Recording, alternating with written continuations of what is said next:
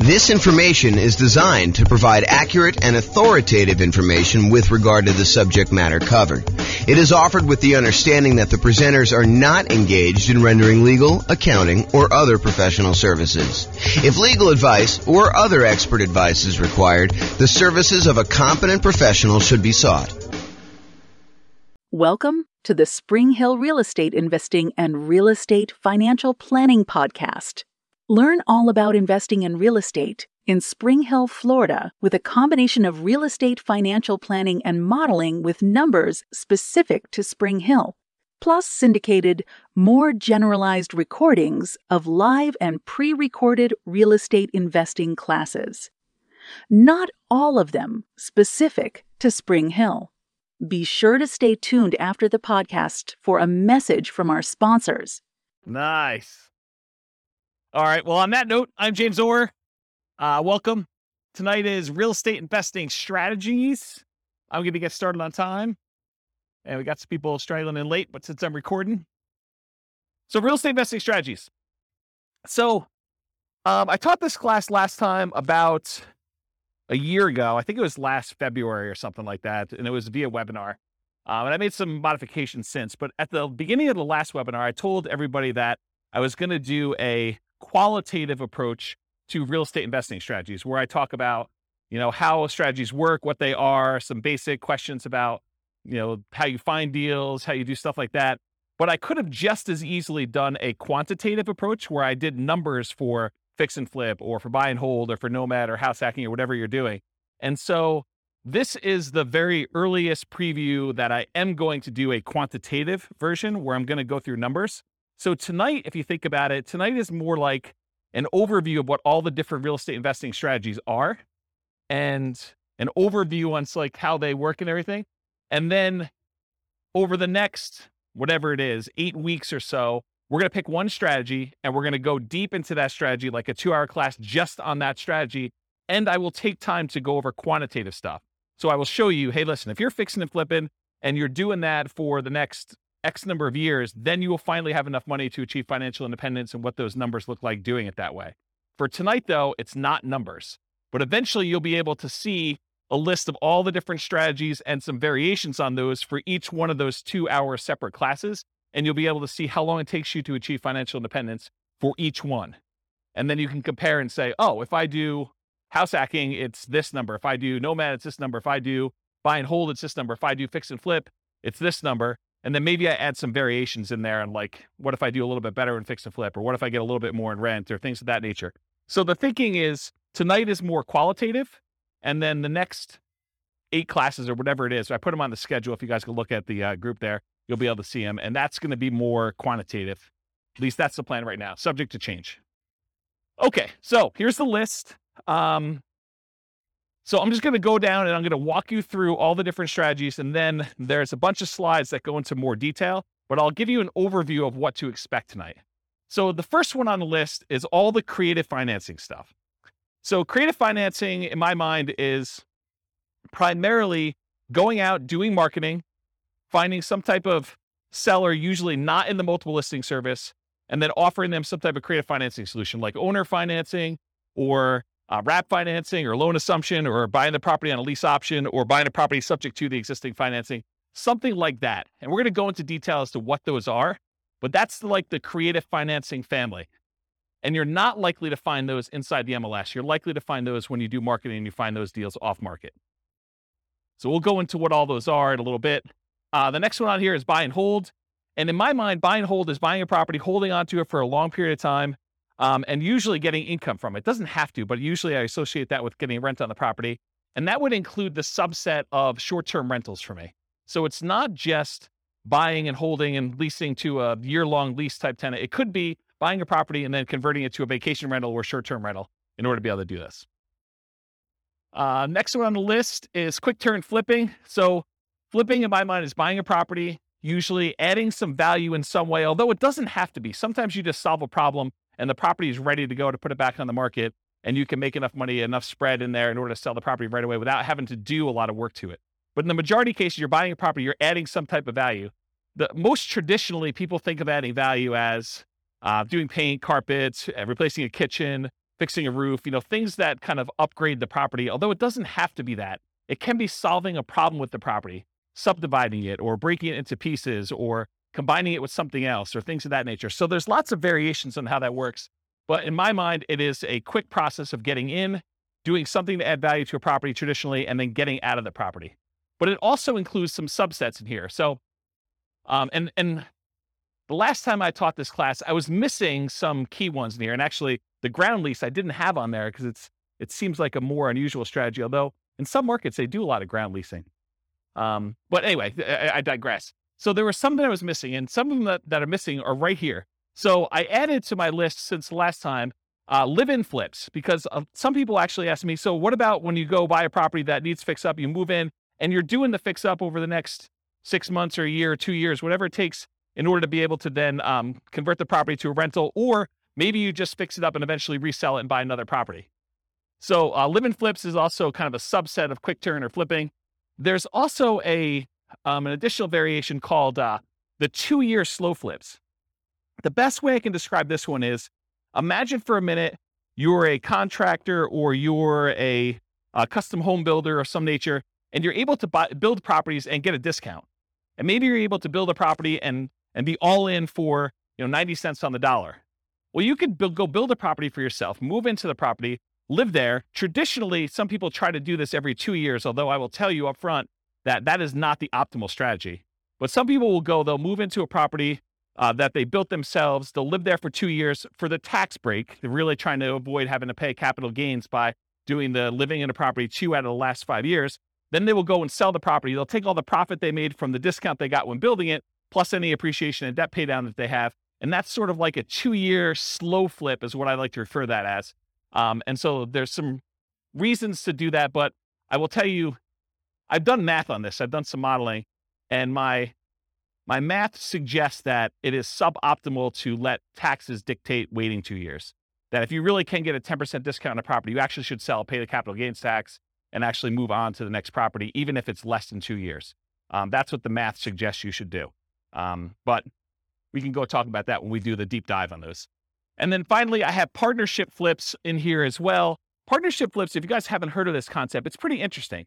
Instead of having to go out and find a deeply discounted property that you're going to buy at a big enough discount to do all your holding costs and to do all the repairs and everything, and then to go resell the property, with a partnership flip, instead you go find a seller who doesn't want to do the work themselves, but they're willing to split the profit with you if you come in and you actually do all the work on the property and then you sell it together. So you don't even have to take ownership of the property. In that case, you just partner. You're almost like a general contractor that says, look, I'll go, hire my guys. I'll go do all the work. I will go, put up the money for the repairs and all this stuff. And then we will then share in the profit that we're going to make on the deal over a set price that we agreed to at the beginning. And so it's an interesting kind of sub fix and flip model to do it that way. Does that make sense? All right. So that's all the quick turn flipping ones. So Nomad, is there anyone here? Oh, I'll just do it for the recording anyway. So Nomad is the process of buying a property, usually as an owner occupant, usually with like a low down loan, like a 3.5% down or a 5% down loan. Sometimes you could do 0% down if you're doing VA or USDA. And you buy a property, you move into the property. You have to do it as an owner occupant in order to get those financing terms. But you move into the property, and according to the terms of the loan that you do, you are required to move into the property and live there for a year. So the lender requires you live in the property for a year. Once the year is up, you buy another property, you convert the last one to a rental property, and you acquire a new one that you move into. And so you can acquire, if you think about this, if you had 20% to put down on a property, by doing the Nomad strategy, you could actually buy 4 rentals for the same 20% down payment. So you do 5% down for the first one, 5% down for the second one, 5% down for the third one, 5% down for the fourth one. And now instead of having, whatever the property values are, if it's a $400,000 property, now instead of having one $400,000 rental that you put 20% down on, now you have $1.6 million, 4 times 400 worth of real estate that you have an asset base that's growing. You have 4 rentals that are all growing and going to eventually be paid off and you'll have cash flow on. So that's what the Nomad strategy is. And you could do this. You can repeat this for as many rentals as you want. There's no loan limit for owner-occupant rentals. So you hear about sometimes, not being able to get more than 10 loans if you're going to be an investor before you have to go to some type of portfolio loan or some type of more unusual loan product. Well, with the Nomad strategy, since you're buying properties as an owner-occupant, there is no limit on the number of owner-occupant loans you could do. You can buy your 11th property as an owner-occupant, live there, and actually get a 5% down loan. So interesting that way. Then there's a whole bunch of sub versions of Nomad. There's Nomad by proxy. Nomad by proxy is when you have someone else go and Nomad for you. And actually, Dwayne kind of is one of the people that was suggesting we teach a class on this. But the idea is, let's say your grandparents want to move into the area because they want to be near your grandkids. Well, if you can convince your parents, the kids' grandparents, to actually Nomad on your behalf, maybe you even provide the down payment. They actually are the ones moving every year, and you're buying a new house. So it doesn't have to be you that moves into the properties. It could be a family member. It could be your kids. You could decide, hey, while you're in college for the next 4 years, you are going to move 4 times. And I'm going to help you with down payment, and I'm going to be a co-signer on the loan, but you're going to be the one living in the property. And so you can actually acquire 4 properties over 4 years without you being the one that moves using the Nomad by proxy strategy. Then you can also do Nomad where you house hack. So you move into a property and maybe you rent out a room, or maybe you buy a duplex for the first one, or a triplex or a fourplex, and you have roommates, or you have like housemates in the units next to you while you do this. And so Nomad with house hacking is combining the Nomad strategy where you're serially buying houses, sequentially buying them 1 a year, with another strategy of like house hacking. Nomad to short-term rental. This is a new one that a lot of people may not have seen before, but one of the challenges we're seeing, at least in our market here in Northern Colorado, and probably across the country, is this: prices have gone up so much and rents have gone up, but not quite as much as prices. And interest rates have risen such that it's getting harder and harder to cash flow on properties, especially when you're only putting 5% down. And so one of the solutions to that is to actually Nomad into a property, live there for a year, and maybe even during the year, you actually rent it out, vacation rental by owner, or Airbnb or something like that. Where you are buying the property and you're doing short-term rental in order to get some income on it. But then maybe after you move out, instead of converting it to a lease with a 1-year tenant, you can get a lot more income and net a lot more income if you convert it to short-term rentals. The challenge is you probably need to pick slightly different properties when you're nomading originally. You might not want to do, property on the outskirt of town where we've been buying a lot of nomad properties lately. This might be one where you're willing to pay a small premium to have it more in town in a more walkable part of the area. And you pay a premium for that. So you want to make sure that you got your strategies right, but you could then convert those to more of a short-term rental after you nomad in the property. And that could help solve some of your cash flow problems until rents increase enough where it's no longer an issue. And then you could reduce your workload by not having to manage those short-term rentals and convert them to long-term rentals. So does that make sense? So there probably are regulations, and I don't know what they are. So we'd want to go check in with the city and find out if the one that you're considering is able to be converted to a short-term rental. And in some cities, they're requiring licensing to do that. Some cities, they're requiring you, pay the lodging tax or whatever it is. So you need to do the equivalent research in whatever market you're in. I don't know the numbers for Fort Collins. That's not something clients of mine have done. But I think the strategy is to find ones where you can do it. And it might be a property that is already licensed, that maybe the license passes with the property. And so you'd want to go select properties where that is a viable solution and do whatever the regulations say. We're not encouraging you to break the law. We're not encouraging you to kind of go around and try to figure out ways to circumvent things. We're telling you comply and find ones that where it does work. And if it means it doesn't work in that particular area, then we're not doing it. So that's what I would say about that. And so one of the reasons why I'm reluctant to give very specific answers in some of these things is these things change over time. And, a year from now, it could be very different. They could say, nope, we're not doing any more. Or they could be like, yeah, it's a free for all. Anyone can do it. Any property, any part of town. You just don't ever know. So yeah, the correct answer is before you buy a property, you should do that due diligence to make sure. And if you're not willing to do it before you go under contract, you absolutely 100% should be doing it while you're under contract, while you're able to deal with that provision in the contract that gives you the right to do your due diligence, and you are able to terminate based on finding out if it doesn't work in that case. But it's better to do before you go under contract, especially if you're having to be aggressive and bid and waive things and things of that nature. So yeah. Any other? Good. Yeah. Do you have any other? Okay. All right, cool. So that's the list on there. Oh, so that Nomad to short-term rental is another option for Nomad. Lease option Nomad. Lease option Nomad is a variation on combining lease option exits with the Nomad strategy for acquisition. If anyone has ever read the book I published, it's called how to acquire a multi-million-dollar real estate portfolio starting with $3,000, or if you've seen the class with the same title, it's that strategy. It's buying a nomad property, and then once your year is up, instead of actually converting it to just a long-term rental, you decide to do a lease option exit. You find a tenant buyer who wants to move into the property, who wants to buy it from you, and they need a year or 2 or 3 to do whatever they need to do in order to get qualified for the loan and purchase it. And so it combines the nomad strategy of how you acquire properties with then you getting cashed out of the deal, ideally without the help of, real estate agent and real estate agent fees, for you to then sell the property to them a year or 2 or 3 down the road. You get a pop. You can then use that money to fund additional down payments for your additional nomads, plus probably more, so that you can eventually buy additional 20% down rentals and speed up the process. It takes a little while to do it, but over time, you're able to acquire more than one property in a year, which is a limitation traditionally of nomad. And you're able to do this strategy with less money, because you usually get a option fee from the tenant buyer when they come in, which in some cases can be enough to fund your down payment for the next purchase. So that's why you can do it with just one down payment.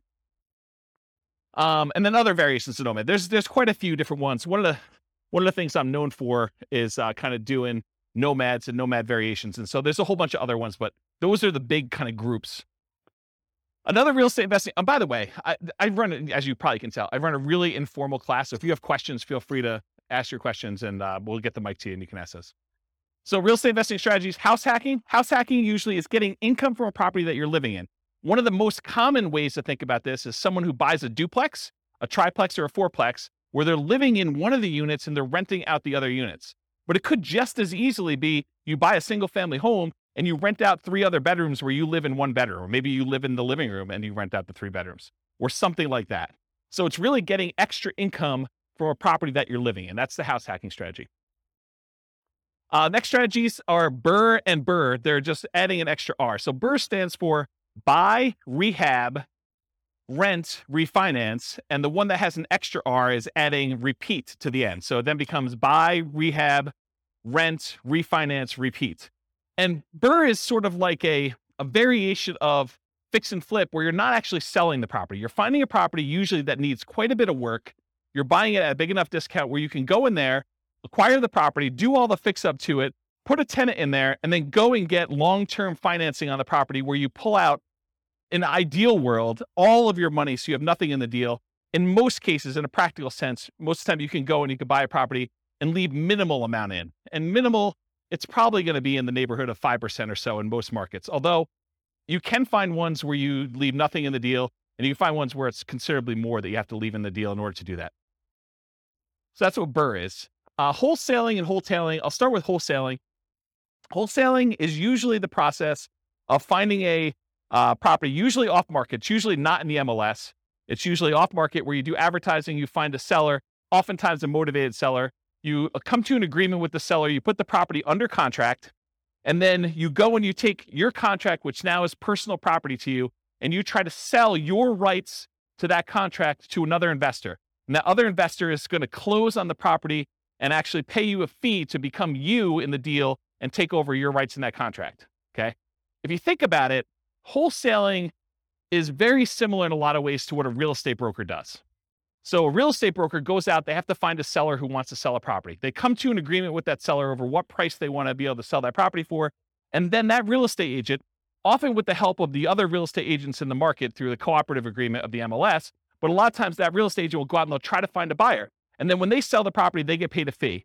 The difference is a real estate wholesaler is actually not representing either party in the transaction. They're acting as a principal, and they're selling their personal rights to the contract to someone else to close on the deal. A real estate broker has obligations to the seller or obligations to the buyer, depending on how their contract is structured. And so they're representing one of the parties in the deal, and they're acting as a middleman, right? They're getting paid a fee to do that.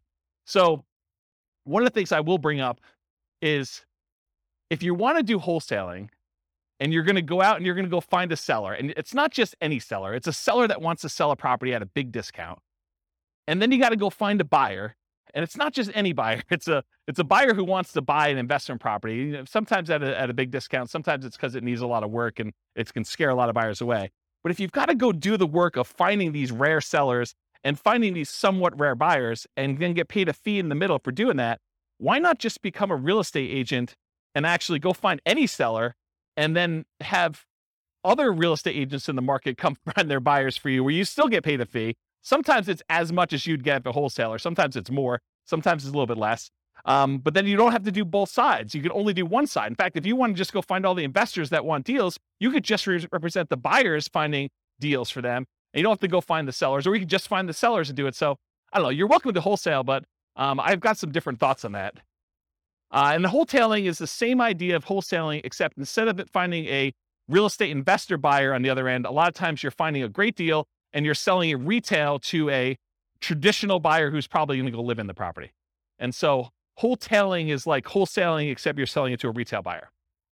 Any questions on any of this? I'm going really fast because I know that I've got a lot of ground to cover. So if I'm confusing anybody, I know some people in this room could teach this class, but I know there's other people that I don't know. And so I don't know what your level of experience is. So if we got questions, let me know.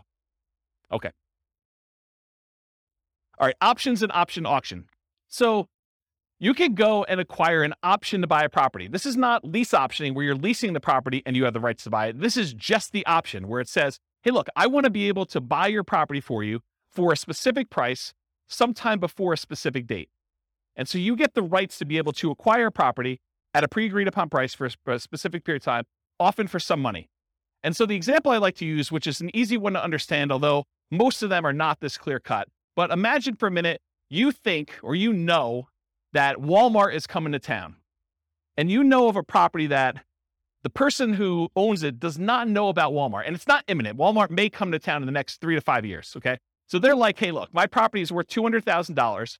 You come to them and you say, look, I'll give you $500 for the rights to be able to buy your property for $300,000, $100,000 more than what it's worth today, anytime in the next 5 years. I give you $500 today, and I'll be able to buy it for $300,000. And they think to themselves, it's only worth $200,000 today. This guy wants to give me money to be able to buy it for $300,000. Even if they bought it for $300,000, that's a deal. I would take that. And so they think to themselves, $500, that's free money to me. And they sign an option agreement. Well, 3 years later, Walmart comes into town and you're the holdout. The lot that they want, the corner that they want in town is the one that Walmart wants to build on. And Walmart's coming in and say, look, what's it going to take? And you know that they'll buy it for $400,000. So now you exercise your option. You buy it from the guy for $300,000 because you had enough foresight to get it under contract with an option agreement. You gave them $500. And now Walmart is willing to pay you $400. So you buy it for $300, you sell it to Walmart for $400, and you made $100,000. What happens if Walmart didn't come to town? Well, you're out $500. Okay. So that's the idea behind an option. Now there's a variation to this. It's the option auction strategy. This is another cash flow strategy if you're looking to make money in the short term. So the idea is you go out, you do marketing, you find some type of seller who's somewhat motivated. You come to an agreement on terms for a price that you have an option to buy the property from them for. You get your option in place with the seller.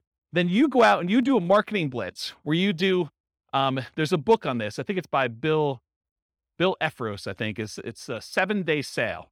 And the idea is you go and you do a marketing blitz for a week or a weekend, and you basically have everyone come through an open house. And then on Sunday night, you ask people who is interested in bidding on this property, and you run an auction in order to sell that property to the highest bidder via, round robin telephone that evening. So basically you call up the first guy, says, the bidding is going to start at $200,000. And it's usually below market where you started at.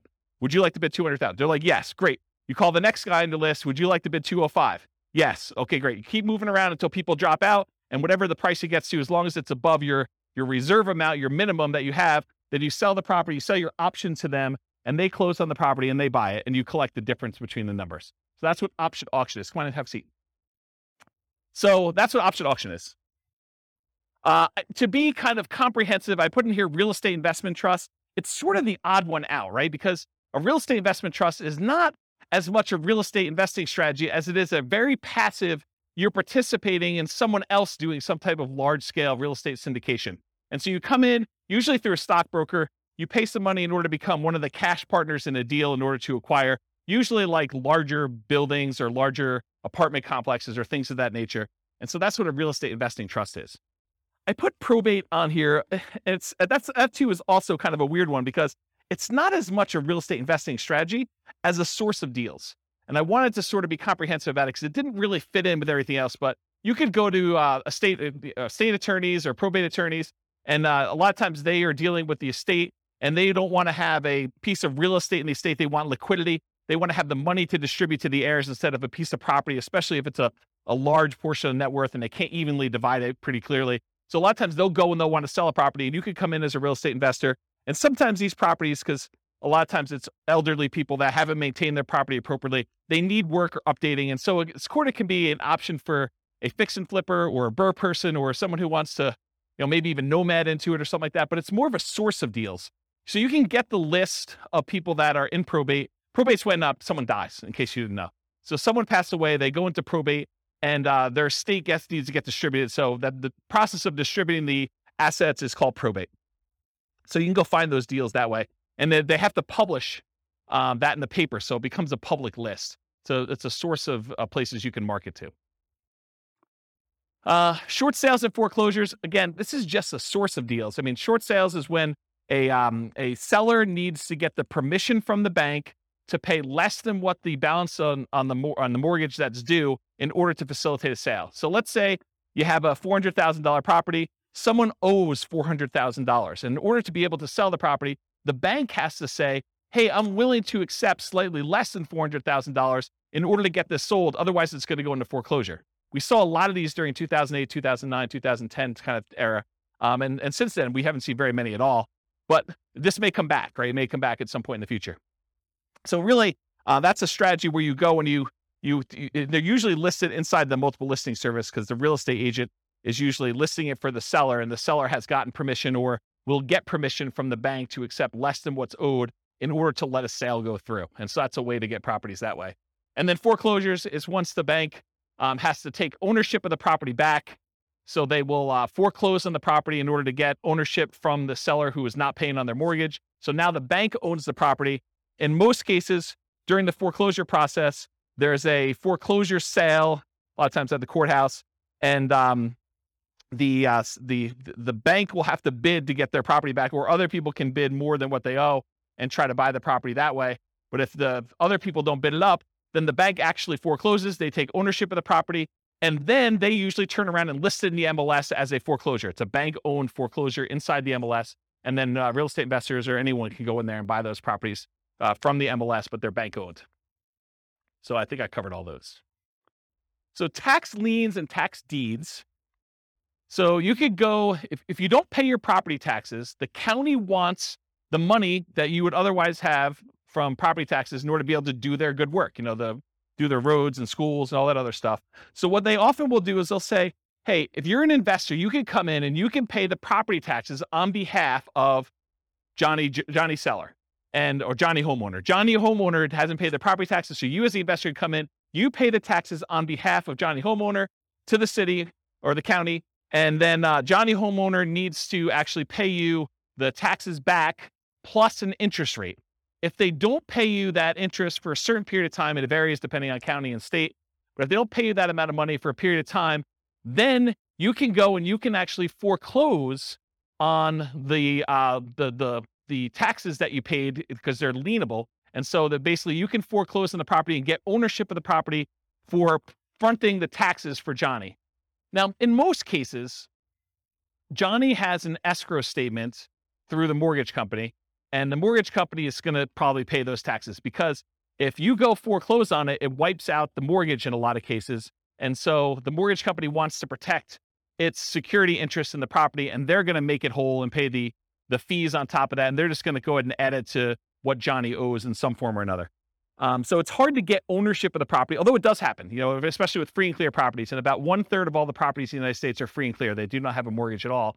But if that person doesn't pay their property taxes, and the county is trying to notify them, so it's not like a secret that these things are happening. But if you go and you pay that, then you have a chance of getting your money back plus interest or ownership of the property if you foreclose on that property. Does that make sense? And tax deeds, in some counties or states, there are properties where it's already past the period of time where you can foreclose. You can literally go into the tax office, say, what tax liens or tax deeds or stuff that you have on hand, and you can go and say, okay, I want one that is already past the period of time, and I can initiate foreclosure proceedings right away. And so there's a way to do that where you kind of do it. And these have become much more popular. There was a time when this was sort of like a hidden secret for people, but at this point, it's pretty well publicized and pretty well known. Any questions on this? You guys know about all these? Is this like me? Okay, this is like all new information for everybody. Okay, and then finally on my list, partnership/syndication, which I sort of think of in some of the same ways.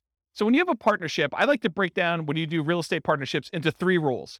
There's like the deal maker/syndicator. That's like one role, and that's the person who goes out there, they find the deal, then they're the ones going out and finding the money. They're the ones going out finding the financing, and they're going to oversee the work, and they're going to oversee the project and do it. That's the deal maker syndicator role. Then there's the money partner role. Those are the people that they invest in the deal. They bring the money to the table, but a lot of times they're not doing the work.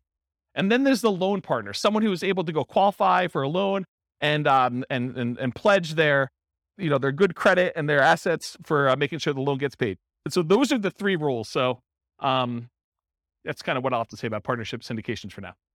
Any questions on these before I move on to more detail? Yeah. You want to do the mic? Thanks, Rob. So in today's Is it on? Yeah, So in today's crazy market, yes. Which one of these strategies is usable right now? Yep. And then when the market turns, which one of these strategies would be good to implement? Really, really good question. And it depends. So it's more nuanced than that. Part of it depends on what you want to do. Like for me, I'm not looking to generate income. So I can eliminate a whole bunch of the income generating ones right away. I don't want to do the labor of fix and flips. I don't want to go out there and do all that work. I definitely don't want to go do wholesaling, right? So even though those strategies could be good strategies now, which right now, they're probably not because the market's so hot, but they could be good strategies, especially as the market transitions.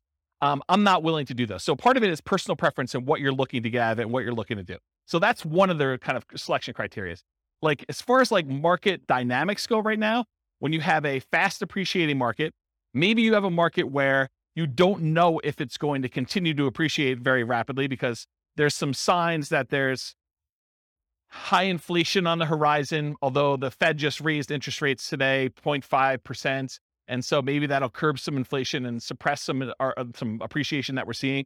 But it's really hard to tell. So when you don't know what a market's going to do, I mean, like strategies like buying an option on a property seem like a pretty good thing because you don't have the downside risk. You have very minimal risk. You paid, whatever it is, $500, $5,000 for the rights to be able to buy a property, but you don't know if that's going to pay off or not. And if the market really, really goes down, then you're sort of protected. You have a known downside for that. And so you have some upside there. So you could do things like regular straight up options on properties. You could do things like lease options where you agree to lease a property for a period of time, a year, 2 years, 3 years, and you have an option to buy it for a set price. And if the market goes down, you just say, I'm choosing not to buy it because I don't know what's going to happen in the market. So that could be a strategy for doing that. If you really think the market's going to go up and you have a very long-term horizon, I think buy and hold and nomad and all those long-term wealth building strategies, those are still great. And even with interest rates where they are, what's great about interest rates, and we've been in such a low interest rate environment for so long that my thoughts are you lock in an interest rate, and even though you think to yourself, 5%, that's probably what you're going to get, maybe 5.5 or so on a investor loan right now, that seems really high to what it was 6 months ago or a year ago or whatever it is. But realize what's interesting about interest rates is if interest rates go down in the next year, 2, 3, or 4, or 5, you can always ratchet them down. But as long as you get a 30-year fixed rate loan, you can't go up, right? Unless you're getting an adjustable rate mortgage, which I don't know. I mean, you don't really want to be chasing that thing and have that extra risk exposure out there. Although some people would probably choose to do that if they have deep pockets and they could do that. So it's a much more nuanced question that I don't know if I want to give you like a very specific answer. These are the 3 that you do now, especially since this could be recorded and listened to 5 years from now. But you need to sort of think about, and that's what I'll probably do in the subsequent classes. I'll say, these are good strategies in these types of markets so that you can then go look back and say, oh, I'm in this market. This is what I should be doing, or this is what I shouldn't be doing, or I have very low risk tolerance. I want to do these strategies, or I need cash. So it doesn't matter. I'm going to be doing flips or option auction or whatever else you're going to do for money today, wholesaling, things like that. So I don't know, is that sort of, did I avoid your question tactfully enough where you felt like you got something, but like I didn't actually answer it? Did I do a good job at that? That's good. He's working. Looking at other investors, they say, oh, in this kind of market, you want to, it's like conserving. I don't think this is a conserving cash time. I think in periods of high inflation, anyone who's holding cash is losing ground. Yeah, I think buying assets that go up in value, I think those are things. I think the tricky part is a lot of times we can't, at least in our current market in Northern Colorado, at our current interest rates, current prices, current rents, it's hard to make properties cash flow. And so I think that's the challenge for folks. If you're trying to acquire for cash flow, it's tricky right now. It's tricky to do. And so what do? Do you put more down? Do you just kind of consider the negative cash flow as part of your down payment? What's the strategy there? And that's a personal preference thing. I don't think you could tell somebody you always do this. So that's how I would kind of answer that question. Yes, sufficiently vague. Yeah, absolutely. Perfect. Yep. Yeah. All right. That's it. James, what I've noticed is a trend that's happening right now Yeah. is that a lot of us, when we were doing lease options, owner carry, owner financing, that kind of stuff, Right now? we just can't do them right now because the seller really has options, which is sell. Oh, right now, the market's so hot that a seller can basically put it on the market and get above thing. But we're entering a golden age, because the golden age that's coming is all of these really low interest rates, all the options like lease option, wrap financing, subject to, that's coming. We need a softening of the market where now this becomes an option for sellers. Our solutions become options. Is that where you're going with that? Yeah. So what I've seen is a pivot where a lot of people have moved over to master leases in particular, where they're going in on a master lease and attaching it to it. They're creating a performance lease so that no risk at all, essentially being a property manager and keeping 10%. But they're also attaching a right of first refusal and or an option to purchase it in the thing. So I'm seeing a lot of that. And those are exactly the same people who were doing a lot of lease options before. But it's just kind of interesting. They're trying to position themselves for that golden age, which is coming in 2 years' time, right? Yeah, I don't know if it's 2 years, but yes, I think we're coming into a period where, for the last, whatever it's been, 3 years, 4 years, we've seen these extremely low interest rates. And so at some point in the future, the market shifts and sellers start to struggle with being able to sell their properties. Maybe there's a glut of properties that are for sale and not enough buyers. And now investors come in and they add liquidity to the market historically. And so now you could come in and you could find sellers that are in situations where a offer to buy a property subject to, or a wrap financing, or a lease with an option, those become attractive to certain sellers at certain periods of time. And so now you can come in and you could take advantage of the really low interest rates we saw historically last few years, a few years in the future. But that's not here yet, right? And so we're sort of like waiting for a period where the market has shifted enough and you could take advantage of different strategies at different times. So I don't know. That's where I am with that. Hopefully that's helpful. Yep. Yeah. But like, what would I recommend for clients? I would recommend they look at whatever strategy makes sense for their particular situation. And I think for a lot of folks, Nomad still is the best strategy. It takes very little down payment. It takes relatively small amount of time. It's a really good way to dollar cost average or dollar value average into the market one per year over time until something shifts. And so for the people that are on limited down payments, it's a great way to get in and acquire properties. For someone who has a lot of assets and they're sort of waiting for the best time to buy with those assets, then buying a property a year with a very small investment in order to acquire that doesn't seem like a bad thing to do with a tiny bit of your asset pool that you're going to deploy.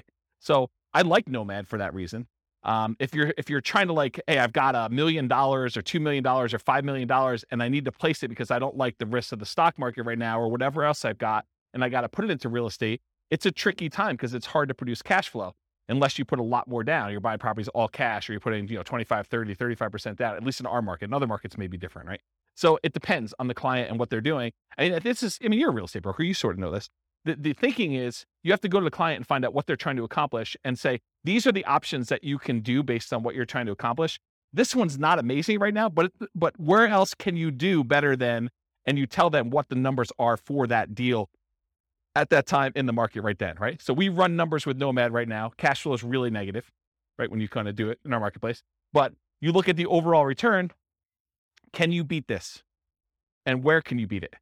Long term. Not even long term. You say in the next year, this is what we expect this Nomad property to do. It's, negative X in cash flow. It's positive X in depreciation. It's, positive X in appreciation and positive X in a down payment. Overall, it's net, whatever, positive or negative. In most cases, it's still going to be net positive, right? It's still going to be a positive return, even with really negative cash flow. So you look at that and you say, can you beat this return somewhere else? Otherwise, let's do one Nomad property. You got to wait a year anyway before you can do the next one. There's no pressure. We can just, if the market changes and we have to shift, not a big deal. You have a property. You could live in it.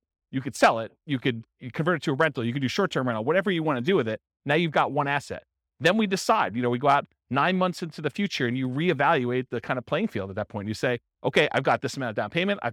This is what the market looks like. This is what interest rates are. This is what rents are. This is what prices are. What can we do? And so I think you then look and you make decisions. Unless somebody has a lot of money and they're trying to deploy it right away, that's the big risk of what do you do with all of it? Do you space it out? Do you make one big investment and try to acquire a whole bunch of properties? Are you trying to buy some big multifamily, which is hard to do in our marketplace and cap rates are kind of wacky right now to begin with? I think so. I think they're slowing down because it's hard to even get deals. The last 6 months in our marketplace, probably longer than that, but the last 6 months in our marketplace, we've seen people bidding on properties where there were 20 offers. And it's hard to do 5% down for Nomad and make up 10% additional in price as a down payment. Now you're at 15% down, right? I'm rounding, but it's more than the 5% down. So it's hard to do that in this marketplace. If we see some slowing down where it's more reasonable, where you have 1 or 2 offers on a property, or you're buying new construction where there's not a bidding war or something like that, that's a much more reasonable thing for a Nomad to do, come in and do it, even with the negative cash flow in a lot of cases. So there was a class we did, it might have been one of the last classes I did before I kind of stopped doing classes. It was called, Is Nomad Dead? And that was a discussion about this, because there was a class where it was a discussion about, when I first started teaching Nomad, it was whatever it was, $250,000 properties. And now properties, the same properties in the same neighborhood that my clients were buying for $250 were now like $420 or something like that. So, and the rents hadn't gone up that much. They'd gone up, but not quite that much. So like we ran the numbers of like then versus today. And I showed them the difference of what it was like buying Nomad in the golden age, which it really wasn't a golden age. It was just whatever the market was at the time. And then what it was then. And I said, okay, so here are the numbers back then. Yeah, they're not as good as they are today, but can you beat this somewhere else? If so, go do that, right? Like I don't have any preference.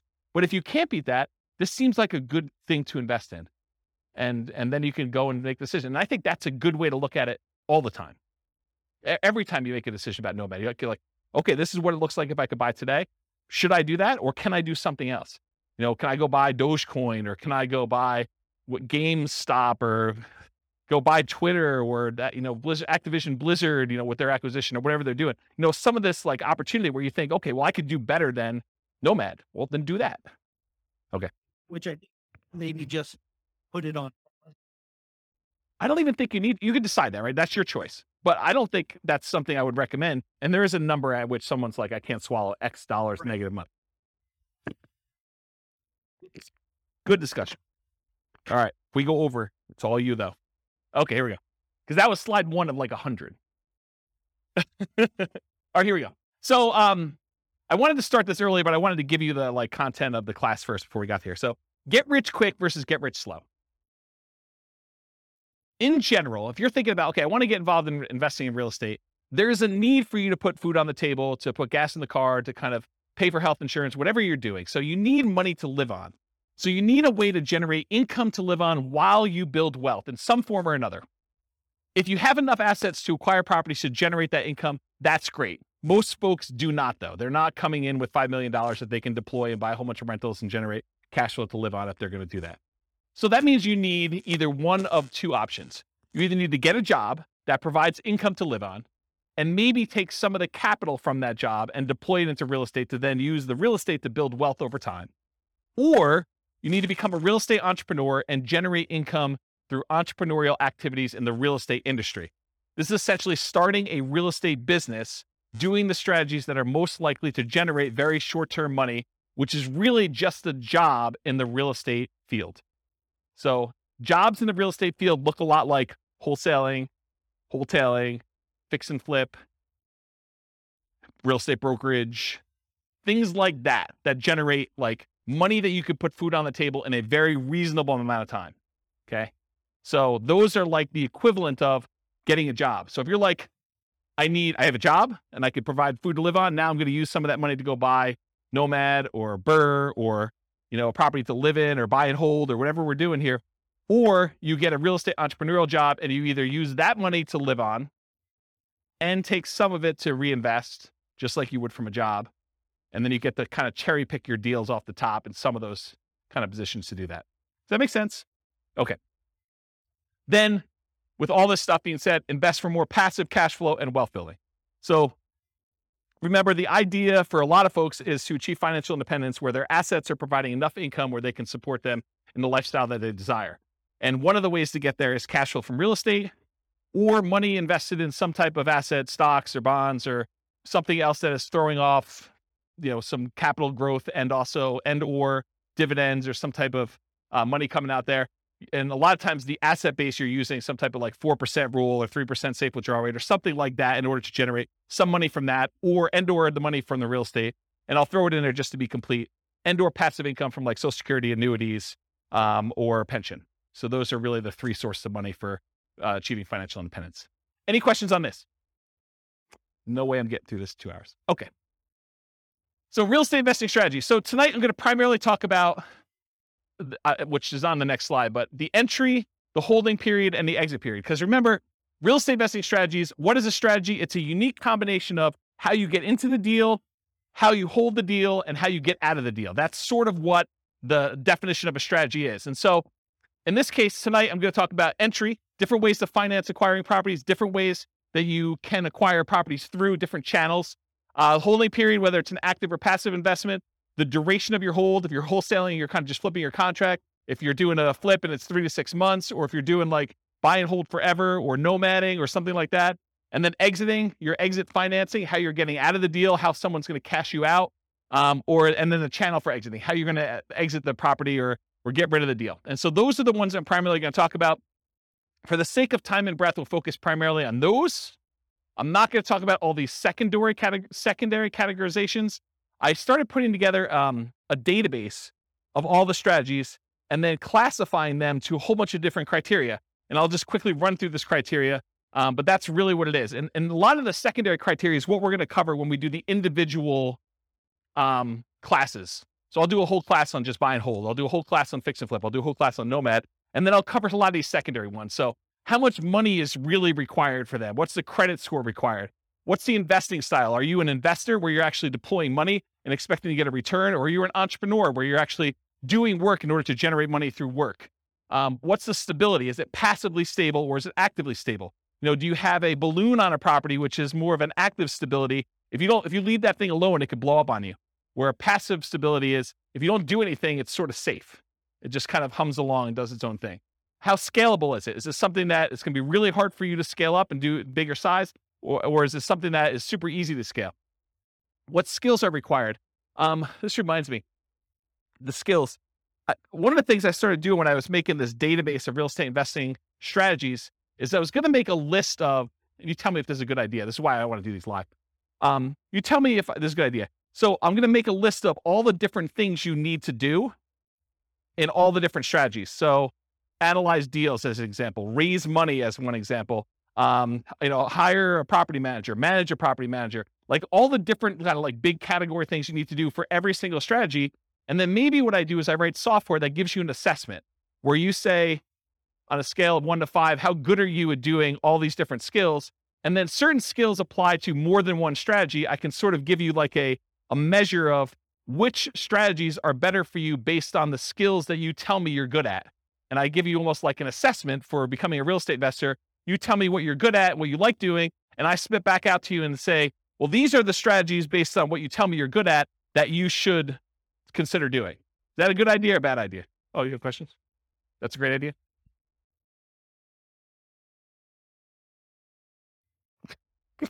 You can't wait to talk. No, I think it's good. I Okay. think you also, though, have to put in there, what is their risk tolerance for those? That's probably another one. Right? That's probably another like asset assessment kind of question, right?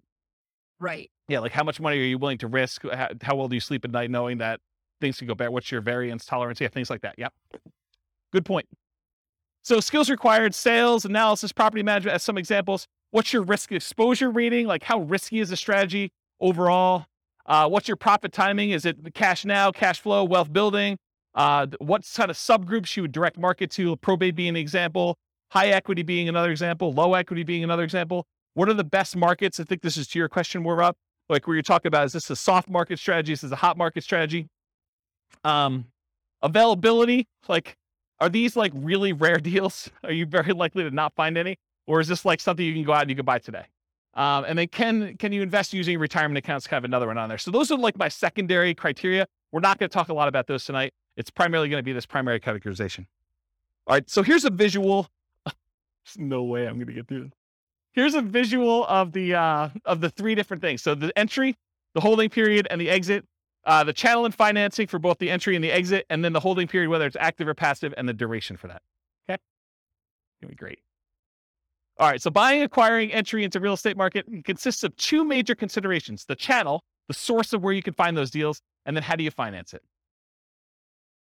All right, financing when buying. So these are the lists of all the different ways to kind of finance or fund the acquisition of a particular strategy. So cash, it's a really obvious one. You want to go buy a property, you put up all the cash, you go buy it. But there's also cash equivalents.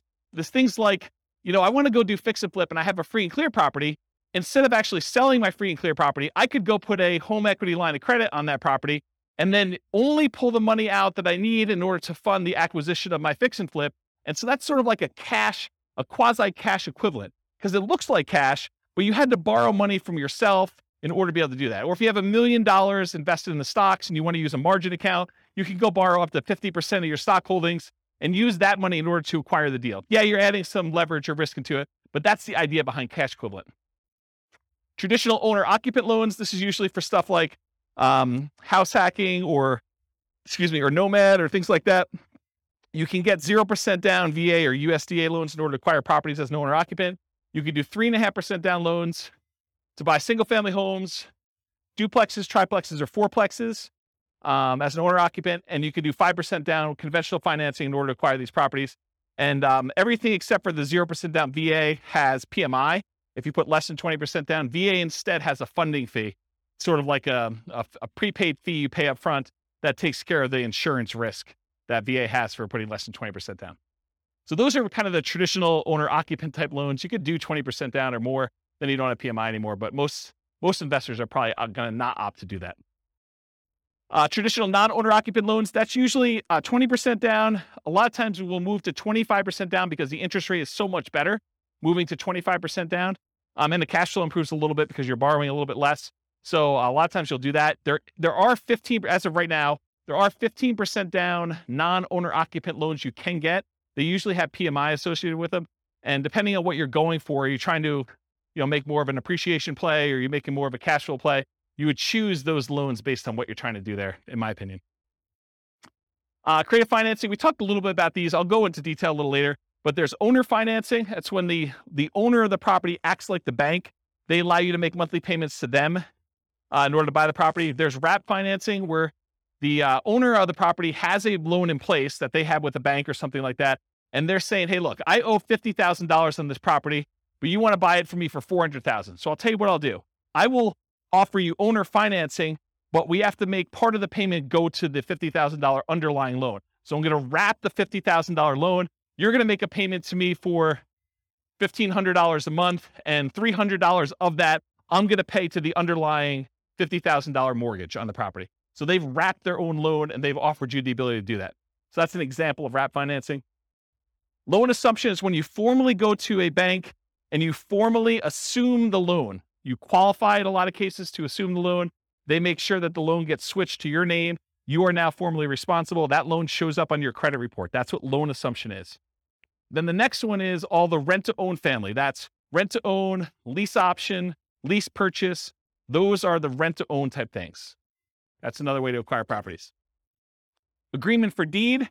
This is like when you buy your car, you don't technically own your car until after you paid off the loan that you have from the bank. And so this is sort of like the car loan version of buying a house. You have a contract in place, you make monthly payments on that contract, and then when you made all the payments on that contract, then and only then the seller actually provides you a deed to the property that says you own it. Okay. And then subject to. Subject to is where you actually transfer, the seller deeds you the property. You now are the owner of the property because deed signifies ownership. So the seller deeds you the property, but you do not pay off the mortgage. You just start sending in payments to the bank on that underlying mortgage. You do not go to the lender and say, I would like to formally assume that loan. You basically just say, seller has deeded me the property. I'm making payments on the seller's old mortgage, and you're not paying it off until it's paid off through its normal payment process or you sell it. Okay? So that's the difference between subject to and loan assumption.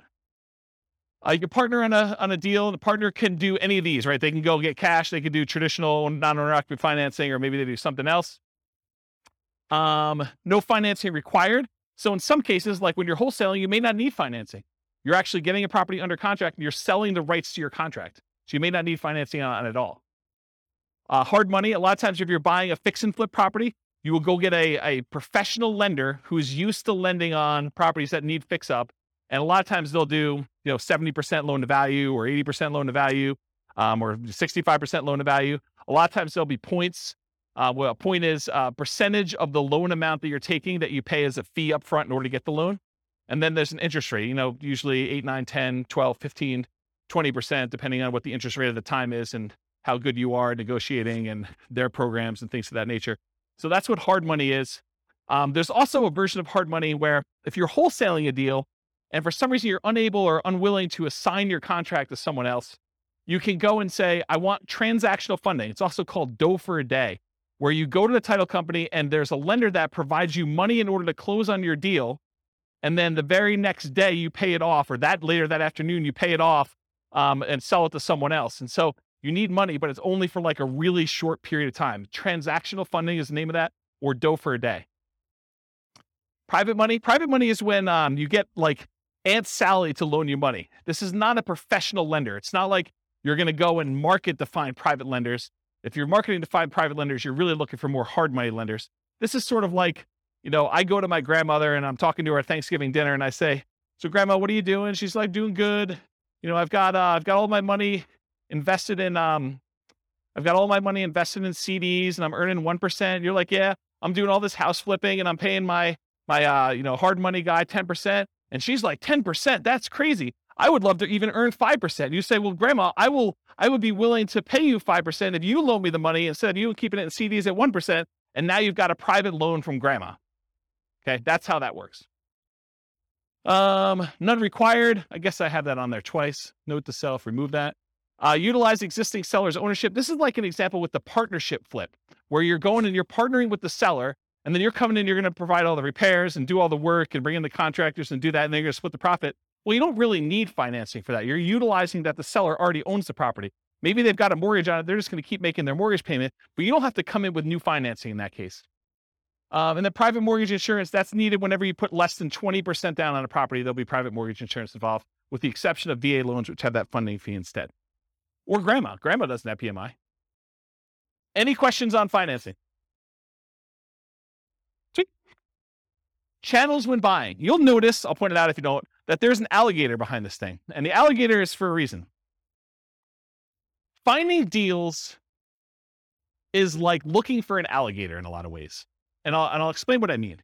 If you wanted to find an alligator, you could, in theory, go down into the sewers of New York City, and it's possible someone recently flushed an alligator down there, and you could stumble upon an alligator and find one.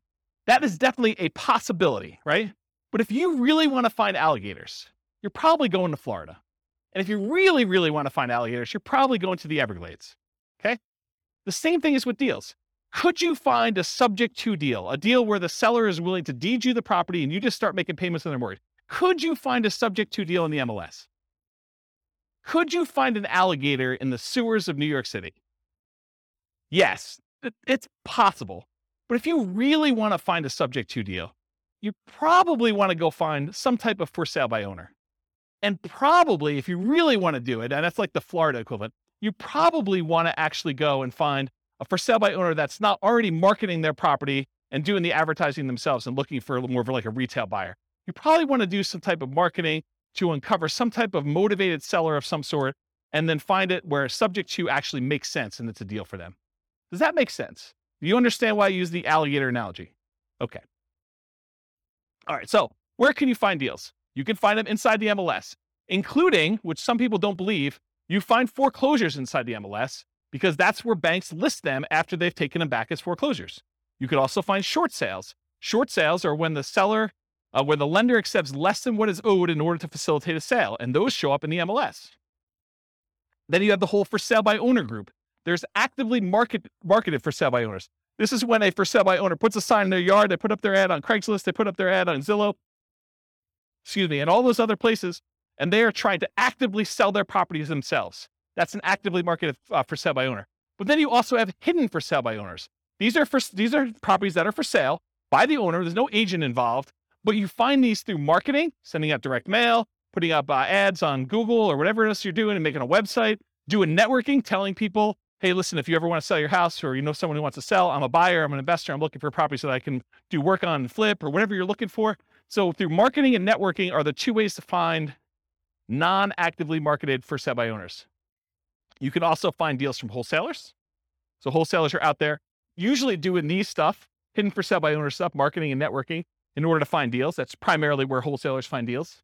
And so the wholesalers can be the source of those deals. They become the middleman. They almost become like a subset of the multiple listing service, except they're a one-person MLS. They find their own deals, they put them under contract, and then they're trying to sell their contract to someone else. Tax lien or tax lien sales. Auctions. So when a property is delinquent enough, the bank will start the foreclosure process, and then they will have an auction to bid on basically what they owe on the property or what someone else is willing to bid in order to buy the property. And so there's foreclosure auctions. There's also IRS and other government auctions, like a DEA auction. So if a house gets seized for, I don't know, before it was,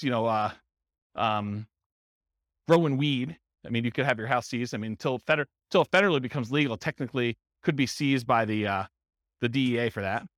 Or you don't pay your taxes and the IRS decides to seize your property and they offer it on auction. So you can do those types of auctions in order to find some properties. But, I remember before I was telling you about like how accessible are deals, like what's the commonality, how available are they?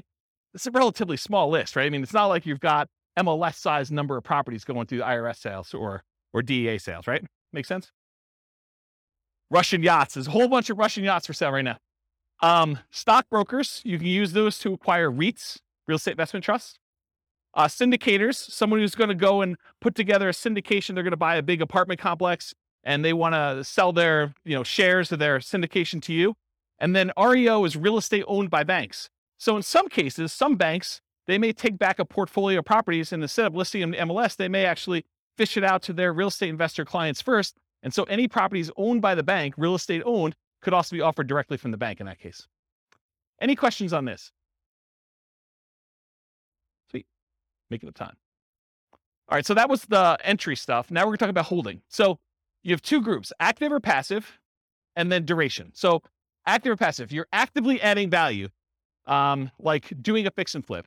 And is the property vacant or is it owner occupant? Are you doing like a fix and flip where it's a property that's vacant, you're doing work on it, or is it like a live-in flip that you're doing over the next 6 months or year or 2 years or whatever you're doing?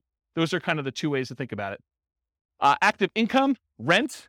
It may or may not choose to actively do things to add value during this period. It's up to you as to whether or not you want to. And that's receiving rent. That's the active process of receiving rent on a property. Or owner financing, where you actually sell the property and you're collecting money from the property that way. And then passive, whether you're not really directly involved, you've made an investment, like you've invested in a syndication or you invested in a real estate investment trust, and you've just got your money out there. You're not really doing anything at all. Reminder to self, I need to add making hard money loans as sort of like a tangential real estate investing strategy, because I think a lot of investors aspire to become hard money lenders. So I should probably make a note to add that. Duration. Just contract. Are you wholesaling a deal? You're going to go under contract. You're going to sell your contract. The only period of time that you're actually kind of even quasi owning, you don't really own, but you have equitable title in the property when you own when you have the contract on it. So that's sort of like just the contract period for wholesaling. Forever. You're going to buy and you're going to hold. You're never selling that thing. Or everything in between. I'm going to hold it for 6 months. I'm going to hold it for a year. I'm going to hold it for 3 years. I'm going to do lease option exit whenever the tenant buyer cashes me out. Whatever that is for you. Any questions on holding? Am I going too fast? I feel like I'm like flying. I feel like, what's that guy in the Top Gun movies where he's doing his jets thing? All right, pause for beverage. Not a lot of notes, huh? Nothing I told you is new, huh? All right, financing when selling. Traditional financing, you'll notice there's some on here that are like, that were in the other one that are not when you sell because you're not really using those. Although it's possible, I guess someone could come in and do, private loan or whatever it is. Yeah. So traditional financing when selling, cash, it looks like cash to you. That's what my cash note is. So if someone comes in with a loan, it doesn't matter if they got a traditional loan. The title company is going to give you a check. It's going to look like cash. Owner-occupant, non-owner-occupant loans, the buyers and or family and or partners, hard and private money, those coming in, and then all the different creative financing things, depending on how you're exiting. If you're doing like a more entrepreneurial approach where you're out there finding lease option properties and then you're turning around, you're offering the property on a lease option to a tenant buyer, that's sort of like sandwich lease optioning. So this could be an exit strategy for you. It's using kind of like the rent to own and others lease option exit, but all the owner financing, wrap financing, loan assumption, rent to own, agreement for deed, and subject to, those are other ways to exit the property. Okay. Channels when selling, you can hold it forever, so you don't ever sell it at all. You can sell through others. For example, multiple listing service, real estate brokers, or wholesalers. If you want to be the person that provides the deal to the wholesaler, you can do that. For sale by owner, where you do the marketing yourself, you either actively market it, put it on Zillow, put it on Craigslist, put the sign in the yard, go door to door. You could be a hidden for sale by owner where you don't even know that your property is for sale. Someone comes to you and they want to buy it. You have an unsolicited offer. You could be out networking. Someone says to you, I really need a property in XYZ neighborhood. You're like, I happen to own a property there. Are you interested in selling it to me? Are you interested in buying it from me? Sure am. You could offer it at rent to own. You could do lease options, exits to people. You can offer rent to own properties. You could decide to do that auction strategy, like when we did that option auction. You get the option on the property and then you auction it off to someone else. If you're getting rid of your real estate investment trust, you can go to a stockbroker, get rid of it that way. In some cases, when you're partnering with other people, your partner's going to come in and they're going to buy you out. They're going to say, you're like, I want to get out of the deal, or they're going to tell you you are getting out of the deal, and the partner's going to come in and buy you out in that way. And this is ignoring losses like natural disasters, lawsuits, bankruptcy, foreclosure, divorce, right? Those are ways you could also lose your property. You could exit, but I'm not planning on those, although they do exist. Any questions on selling? Making up ground. All right, good. All right, so here are the 6 types of creative financing. I've been kind of telling you all night that I'm going to get to these. I'm finally getting to them, although I have sort of told you about them at some point. So I guess I probably should put this earlier. So here are the 6. We've already talked about what they are. There's a slide for each, so I'm going to go through them. All right, here's a warning. So how many people in here are interested in doing these creative financing type deals? Owner financing, wrap financing, lease option, subject to, just one person? Oh, okay. All right, so if you're going to do these, this class is not enough information for you to do them, okay? Any course you buy online is not enough information for you to do that. You absolutely, 100%, should do a consultation with an attorney in the market you plan on doing the deals and make sure you have the correct paperwork, the correct way to structure the deal so that you don't get in trouble, okay? There's a slide on this coming up, but this is like you're given great power, which with it comes great responsibility. You could really screw somebody over with this. And you could screw them over like unintentionally. You just structure it wrong and you don't realize it, and then something happens to you and it's bad, okay? So you really, really want to make sure, and you don't know what you don't know, right? Like everyone thinks, oh, I did the course, I paid the $1,000, I got the whole thing done. I mean, I got 8 hours of training on how to do lease options. I know everything. Maybe not there, okay? So I strongly recommend always get the advice of and use an attorney use an attorney on all creative transactions. Now, after you've done 1 or 2 of them, can you probably replicate what they did in most cases? Probably, right? I mean, I think that's probably true. Although there's nuance and differences in each deal, and an attorney may save you from making a mistake on one. If you think of it as the attorney is just an expense of getting this kind of creative transaction done, you could look at it as an acquisition cost. I think that's prudent to do. So these can be complex, highly nuanced transactions. If done incorrectly, you can get you in expensive trouble. Whatever it is, $1,000 or $2,000 you pay for an attorney to do it right could save you $500,000 later. So that's a good return on investment, in my opinion. All right. It has to be win-win or no deal. So with great power comes great responsibility. It's from one of the Spider-Man movies. I forget which, but I think that's an appropriate thing to say here. Yes, you probably could structure deals that are not win, where you take advantage of people, especially people in sort of like rough situations where they've got things going on, where they're motivated to sell a property for whatever reason. They may not be thinking clearly. They may be in a position where if you were unscrupulous, you could take advantage of them. And for all of you that are local, if I hear about you doing something unscrupulous, if I hear you took advantage of somebody, I will do everything in my power to ruin your business. I'll just tell you straight up, okay? You'll be removed from this group because I don't want someone looking up your name and saying, oh, so-and-so is part of that investor club. They must have learned how to do this crazy, stupid stuff from there. And I'm going to go ahead and assume that James taught it to him and all that stuff. So our community is small enough that you will be removed from the group, but it will not end there. If I find out that you did something unscrupulous, I will go out of my way to say, do not do business with so-and-so. And it will get ugly. So I'm just telling you up front, don't do it. Okay. You'll be banned from meetings. You'll be removed from a member.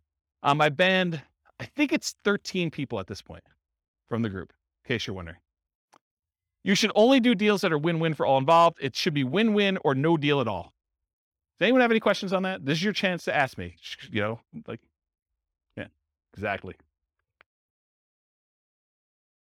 All right. No questions? Wow, it got really silent in here. Like, you guys are like, holy crap. I mean, you got to understand, you guys don't pay for these, right? So there's zero incentive for me to keep you around. You guys understand that, right? Like, I'm like, this is sort of like, you're coming here for free. If you're going to do like bad stuff, I don't want you here. And I'm not losing any money by having you not be here. Right? You get that. And in fact, you could hurt me. So there you go. All right. Now that I've kind of gone down that dark hole, what are the benefits of financing? Why would you want to consider doing these types of deals? So little or no down payment required. If you're trying to buy a property with a lease option, it's not like you need to come up with 5% down or 20% down in order to do those types of deals usually. Although it's completely negotiable. It's typically the same benefit as Nomad, except you don't need to move in. With Nomad, we're able to buy a property with 0% down, 3.5% down, 5% down. So a lot of times you can acquire these creative financing deals with similar down payment sizes, except there's no requirement for you to move into the property and live there. So it's great in that way. A traditional down payment, usually 20 to 25%. You can do it with less in some circumstances with that 15% thing. If you're doing more traditional, like non-owner occupant financing. It's possible to buy without bank qualifying. So you don't have to go to a bank and get qualified. You can buy with credit blemishes. If you recently had a bankruptcy or foreclosure or short sale, you should probably be in a good financial position before you start making payments on someone else's loan or telling them that you can perform, because you don't want to be in a situation where you file bankruptcy and you're heading there again and you tell a seller, I could take care of your $2,000 a month payment and I'm good for it. I don't think that's a good idea. So you can buy them with bankruptcy, foreclosure, or short sales, because a lot of times the seller is not going to say to you, hey, I want to pull your credit report. I want to do a full credit check on you. I want to see like all your financials. A lot of times they're allowing you to buy properties without a lot of that background done. Although they can require it, it's a negotiation. You can buy without income qualification. So if you go to a bank, you get traditional financing, they're going to pull everything and do income qualification on you. With a lot of sellers, they're not. You should always disclose material facts. If you're unable to perform, you should not be buying these properties. You should be telling sellers that, this is my situation. And even if it means the deal is going to die, you should disclose that to them. Put them in touch with someone else who could do the deal or partner with someone else who can do the deal. You should always disclose that. Another advantage of doing creative financing, though, is you could buy an LLC or another entity up front. And a lot of times, if you're buying a property through the MLS with traditional financing, you're going to buy in your name. And then after that, you could, if you wanted to, talk to an attorney as to why or why not you may want to do this, but you could move it from your name to an LLC. Some people believe that would trigger the due on sale clause, which gives the lender the right, they're not obligated to, but it gives them the right to actually foreclose on the property or accelerate the loan technically, and then usually foreclosure is the next option. But that's a thing that could happen if you do it. When you're doing it this way, provided the loan doesn't have an underlying due on sale or due on transfer clause, which most of them probably will, unless you're doing owner financing. But if you're actually doing it where you're wrapping a loan or you're buying subject to or doing something like that, you could buy an LLC, but it probably will still trigger that acceleration clause in the mortgage documents. One of the benefits of creative financing, it's amplified return on investments. So some would say improved, but it could be the other way. So if you're putting less into the deal, but you're still getting the same appreciation dollar amount benefit or the same debt pay down benefit or the same depreciation benefit, then your returns are amplified because you have less in the deal. And you could walk away. If things really, really got ugly, you could walk away from properties and do stuff. So see my warning the dangers and risks of real estate investing class. Well, if you're doing a lease option, you don't have to exercise your option. You could walk away in that case. Okay. I guess more continued benefits, self-directed IRA or self-directed 401k. In a lot of cases for doing those types of loans, you need to put down 30%, 35% in order to get those loans done. Sometimes even more. So if you're buying a property and you're doing it outside the MLS, you're doing creative financing, you can acquire properties with these self-directed products without having to put 30 or 35% down, which is a huge benefit. You can do partnerships without a credit partner. Remember the 3 roles of credit partners, 3 roles of partnerships. There's the deal maker, there's the credit partner who does the loans, then the cash partner. So you don't need the credit partner anymore if you're coming in and you're taking over a loan, or you're doing lease option, or you're doing owner financing. You don't need that person anymore. Could allow you to buy a property while waiting to qualify for more traditional purchase.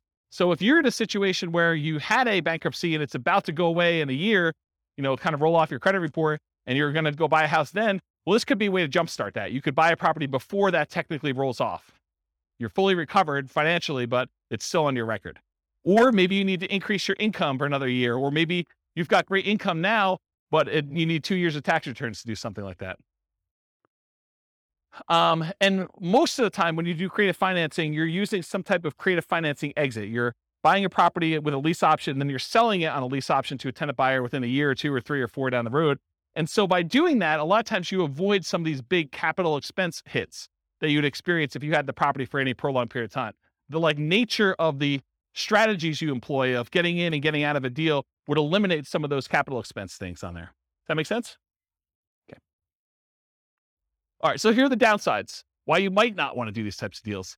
It's a limited selection of properties, and I cannot overstate this enough.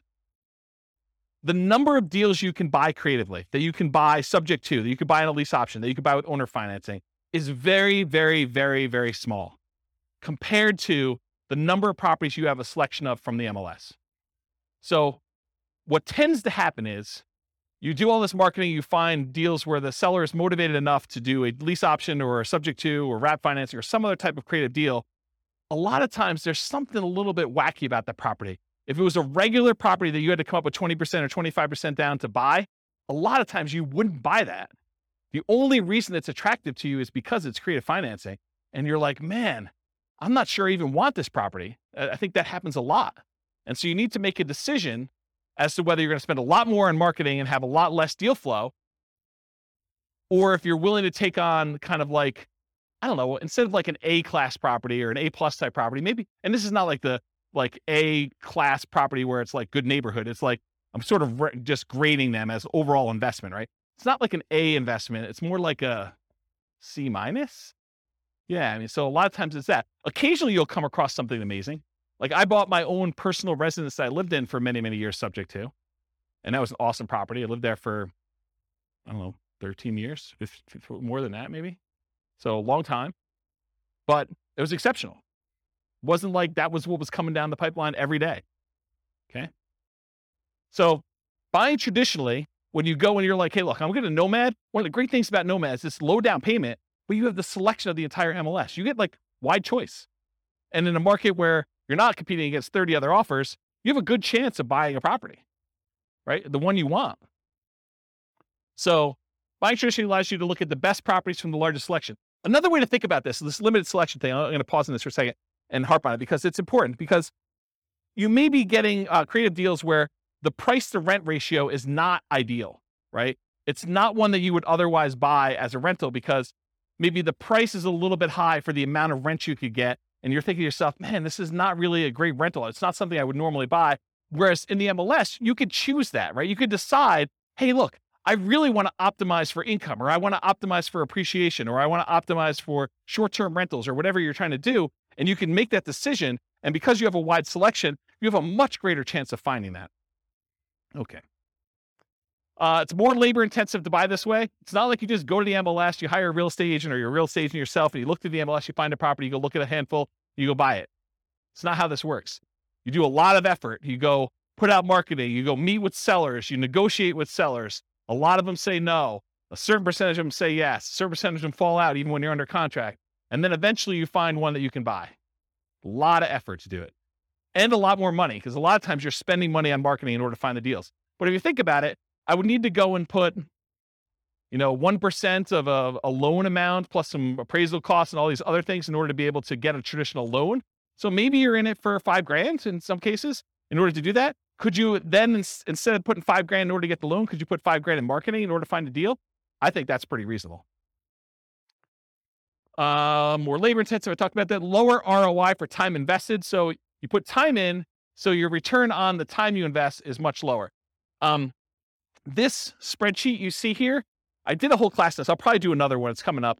But this is me modeling how much money, how much time you need to put in, and every step of the process in order to buy off-market deals, and then where you make money on each one of the off-market deal, like the phases that you do that. And then at the end, it sums up all of the time you put into finding the off-market deals for all of the steps, all of the money you put in for all the steps, all of the money you made for all of the steps. And then it calculates out what your kind of like dollar per hour was and your return on any money you had invested. And it shows you all those metrics. And you could do things like, where if you're doing, a certain percentage of these I'm going to list, certain ones I'm going to do lease options on, certain ones I'm going to flip. You can model all these different variations doing that. It is possible to structure them in ways that make them questionable. Don't do that. So don't go ahead and structure your deals such that the seller is going to end up with negative equity over a period of time, where maybe they have a interest-only loan and you're amortizing your loan to them. That would be bad. That would be another example where you'd be banned. Okay. You are not your sellers. So you're thinking to yourself, James, why would somebody deed me their property and keep the loan in place? Or why would someone offer me a lease option? Or why would someone sell a property at a discount? Why don't they just do the fix up themselves and sell and get retail? Remember, you're not the seller. Okay. I wear Crocs with socks. Poor choice. You guys probably wouldn't do it, but I do, and I'm okay with it. Right? So just because the seller would do something and you wouldn't do something doesn't mean it's bad. Okay? Whether or not you would do something is not a reflection on what others would do. Just realize that. All right, why would sellers do creative financing? To solve a problem they have. If they have some type of issue where they need money and they need to get out of the house, they're ready to do a deal. They can't afford the house anymore. They've lost their job. They used to be a 2-income household. They got divorced. They can no longer afford the payments anymore. Maybe they just want out. They stopped making 2 mortgage payments. Maybe they met someone.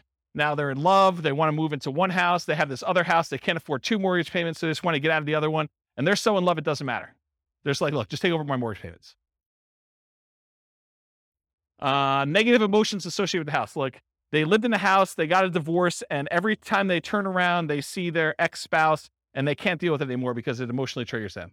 So that would be another reason why they wouldn't do it. Or they lived in the house with their spouse, and their spouse passed away, or they lived in the house with their mother, and their mother passed away, or they grew up in the house, and their parents lived there, and both their parents passed away. There's all these emotional reasons why they may not want the house anymore. They need to access equity quickly and easily. Maybe they want to go invest in Twitter before Musk buys it or whatever they're doing. And they need all that money in order to do it. They're like, I don't care, because I'm gonna triple my money in Twitter or Bitcoin or Dogecoin or whatever it is, and they want to take all their money and do that. It could be a reason for them to want to get out. They don't want to manage it or maintain it anymore. Too much work, too much effort. Maybe they own it free and clear, and they're doing their financial planning, and they're like, look, I need income in order to support me in retirement. This equity sitting here doesn't do me anything. I can either rent the property, which I don't want to do, or if you're willing to, I'll accept monthly payments on this property, and that would look like an income stream for me. And I'm okay with that. That would work. What would friends, families, or neighbors think? Their ego is too significantly tied up in what other people think, that they don't want to list their property and have nosy neighbors coming over and looking at their property. They would rather sell it to you and be done with it, and then you could deal with all that. To get their price, even if it means being flexible on terms. So there are some people that are like, I need $500,000. I told my brother-in-law that I was going to sell this thing for $500,000. I know it's only worth $450,000, but I got to get $500,000 because that's what I told him. You could structure a deal where you could overpay for a property. You have to get better terms, maybe a lower interest rate, in order to acquire the property that way, or a big balloon at the end. Okay? Why wouldn't sellers do creative financing? It's not a good solution for them. A lot of sellers are going to say, nope, this doesn't work for me. Okay? It's not a good solution for them. That's fine. Fear. The tenant trashing the place, not paying, calling with repairs in the middle of the night. What would friends, family, neighbors think? Unrealistic expectations. Tomorrow I'm going to get a cash offer for full price. I'm just waiting for it. My home is nicer than all the other ones on the block. I'm going to get top dollar. The other house down the street, it doesn't have views like mine do. Because in the winter, when the trees are in full bloom, I can sort of see through the tree that big rocky mountain figure thing, and that's amazing. That's my amazing view for like 3 months of the year, and that's my house is worth $25,000 more. Maybe. My agent is just not marketing it well enough, so I'll find another agent. I bought it for X, so if I were to sell, I would need to get X plus Y. Just some arbitrary math they've done in their head. I want 20% down, or I want 20% or more down. So maybe they're like unrealistic in what you are offering in terms of down payment. I put 20% down when I bought it, so you need to give me 20% down. That's how it always works. They need to, or are willing to wait for more traditional loan or cash transactions. It's another reason why they wouldn't do creative finance. Any questions on those? Sweet. All right, so these are the different ones we're going to cover owner financing first. Owner financing, what is it? Seller acts like the bank. The property must be free and clear. They cannot have a mortgage on it for it to be owner financing. What if they have a loan on it? It's a different type of strategy. It's probably either subject to or wrap financing in that case. You purchase the property. You and the seller agree on terms, the interest rate, the duration, the amount of the loan, the purchase price, if there are any payments on it, the balloon, and the amortization. The note and deed of trust or mortgage in some markets for the benefit of the seller. So this is what secures the property, secures your loan with the property. So in case you do not make the payments, the lender, in this case, the owner, can actually get the property back. You are the owner in this case. If you don't pay, the seller can foreclose. Now I don't have time to cover this, but there are some advanced strategies. I'll cover this when we do the creative financing things. Just remind me, or I hope I'll remind myself. You could do things like substitution of collateral. It's an advanced strategy where you have the ability to move the loan itself to another property. So you don't have to technically pay off the loan when you sell the property. Very, very complicated, advanced topic we'll cover another time. Key characteristics of owner finance or sellers. 1/3 of all homes are owned free and clear, according to the U.S. Census Bureau, or they could pay, or they could pay them off if they wanted you to do owner financing. So they may have a really low loan balance and like, yeah, I could pay off $50,000. It's not a big deal. Possible motivations. It's been for sale for a long period of time. The home is vacant. They're out of the area owners. Home is not being maintained. Those are kind of like the most common ones. They desire a hassle-free income stream, maybe, or they desire a return on their equity in some cases. Here are the benefits to a seller who's doing owner financing. Gets sold immediately. They have peace of mind. There is a marketing advantage to offering owner financing. So you'll attract more buyers of a very specific type if you offer owner financing when you're selling a property. They can get income from their property. They can convert stagnant equity to income producing equity. And it might be higher return than they get if they sold it and put it in bank or CDs, especially right now. And it changes the tax characteristics of the transaction for the seller. They don't get one big lump sum. They can spread out the income over time. So it changes how it's treated from a cash tax standpoint. Qualifications. So how do you know if you're qualified to do an owner financing loan? Well, you need to negotiate that with the seller because it varies. Some will want full credit income check like traditional bank qualification. Some will not. Some will want larger than 20% down payment. Some will consider with nothing down. It's all negotiable. Owner financing return on investment. Since these can be lower down payments, they can often amplify the ROI, return on investment, since down payments is the denominator. So it can make positively cash flowing properties have better, higher ROI. It can have negatively cash flowing properties have worse, lower ROI. It amplifies it. Since these can have lower than market interest rates, they can often improve cash flow and debt paydown. And you do get appreciation and tax benefits by doing owner financing. You're the owner of the property. Some owner financing may have interest-only loans and some with balloons, which can improve cash flow but remove the benefit from debt paydown. So realize you could structure these lots of different ways. It's like the wild, wild west. All right, so that's owner financing. Wrap financing. The seller acts like the bank, but there is financing already in place that will remain in place. So they have that underlying loan. Like remember the example we used, that $50,000 loan, but you're buying it for $400,000. So they have to make part of their payment to the underlying financing. If they don't make that payment to the underlying financing, that lender can foreclose. That's problematic for you. The seller's new loan will wrap around the existing financing on the property. You purchase the property. You and the seller agree on terms, same as before. Sometimes it's dictated by the underlying terms, by the terms of the underlying loan, especially if that loan is really high. So, for example, if you're buying a $400,000 property and the underlying loan is $390,000, that's very different because now your terms need to very closely match that other one. Otherwise, the seller could go underwater and have negative equity. Okay. There's a note in deed of trust for the benefit of the seller. If you're going to do creative financing, at least in Colorado, I can't say this is true for other states, but I think it's the Division of Securities, Colorado Division of Securities, they would prefer that you actually do wrap financing and not subject to. And the reason why is if you don't make your payments, they want the seller to be able to come back and foreclose and get the property back. Okay. So you should not do subject to in Colorado. That's why you should talk to an attorney. You're the owner of the property, and if you don't pay, the seller can foreclose with wrap financing. That's why they want you to do it. Return on investment, similar to owner financing.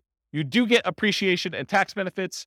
The terms are often, but not always, dictated by the underlying financing of wrap loans. Key characteristics of the wrap financing sellers.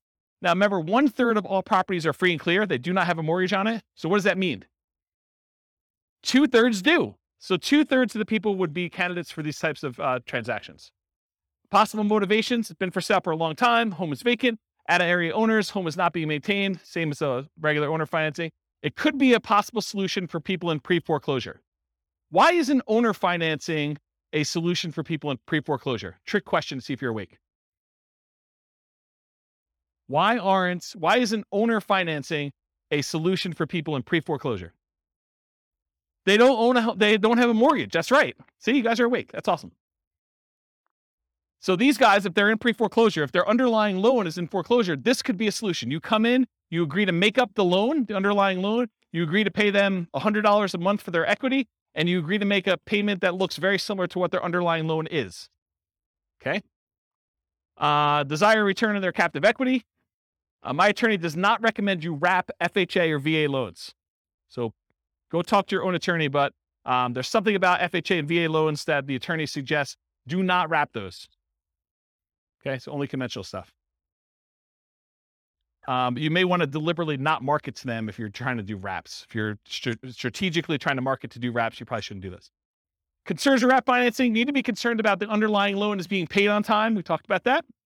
You make payments in 2 parts, one to the original underlying loan and one directly to the seller. So you could say, okay, with seller, I will go ahead and we'll do this deal.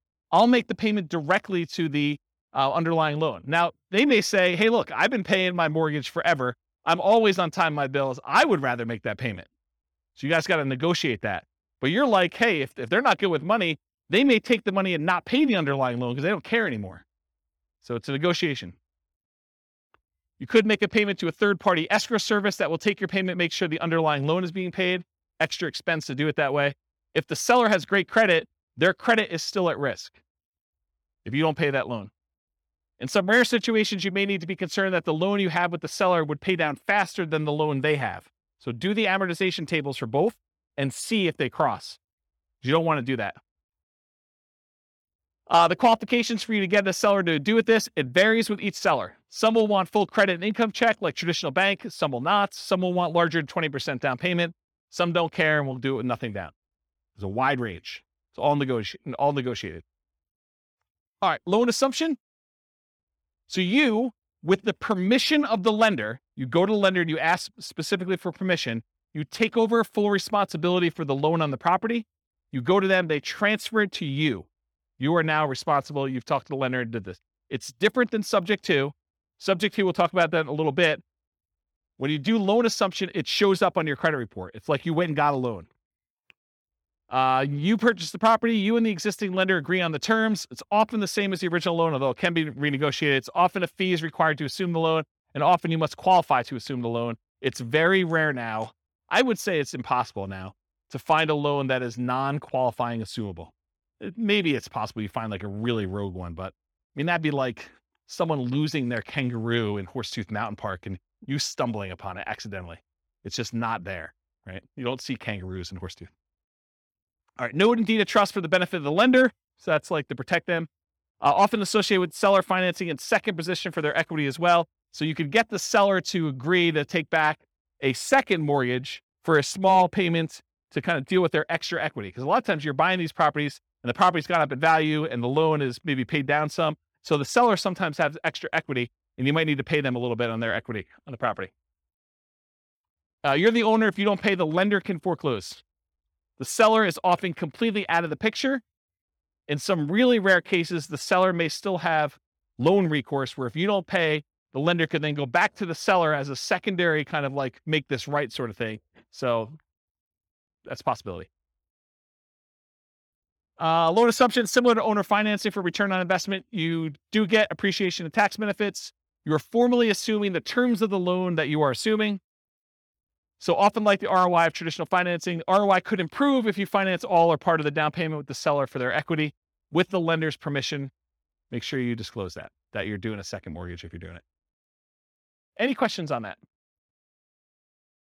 Key characteristics of loan assumption sellers, they have a loan. Whoops. It often helps if the loan is assumable like FHA. Often requires that you owner occupy the property. So a lot of times they're not going to do this for a non-owner occupant unless it is a non-owner occupant to begin with, and they might. Make it much less attractive if you're looking to do this investment. So if it's not assumable, you need to try to convince the lender to allow you to assume it, even though it says it's not assumable, which is an uphill battle, saying it mildly. I've never seen them do that. It's possible you could go talk to a local lender and they're highly motivated to get this particular loan out of this person's name and have someone else take it over. But I don't know. It's like, good luck. Good luck with that one. Possible motivations, same as before. May desire a return on their captive equity. They may want a premium for an exceptionally good loan. With all these really good loans now, someone may say, hey, look, my loan's worth something. You can't get a 2% loan anymore. I know, and now they're 6%. So you're going to pay me a premium for this. And they have good reasons to say that, right? I mean, if you're doing that. And it may be worth it paying that. The qualifications to assume for non-qualifying assumable loans, there are no qualification standards. You qualify assumable loans, it's up to the lender, typically traditional lending criteria. So what you would have to do in order to qualify for a brand new loan is probably what you're going to need to do in order to qualify for this one. If the loan continues to have recourse against the seller after the assumption, the seller should have input on the qualification standards, and each seller is different, right? If they're still on the hook, they should be able to say. Seller's equity, often, especially in appreciating markets, a seller will have equity above the loan assumption. So expect to either pay the seller for their equity as a down payment and or as monthly payments over time. This often becomes the second position for seller financing, like a second loan. Watch out for negative cash flow, although it might still be worth pursuing for the loan that's good enough. Yeah, 22 on to the mic. Pass that back. Thank you.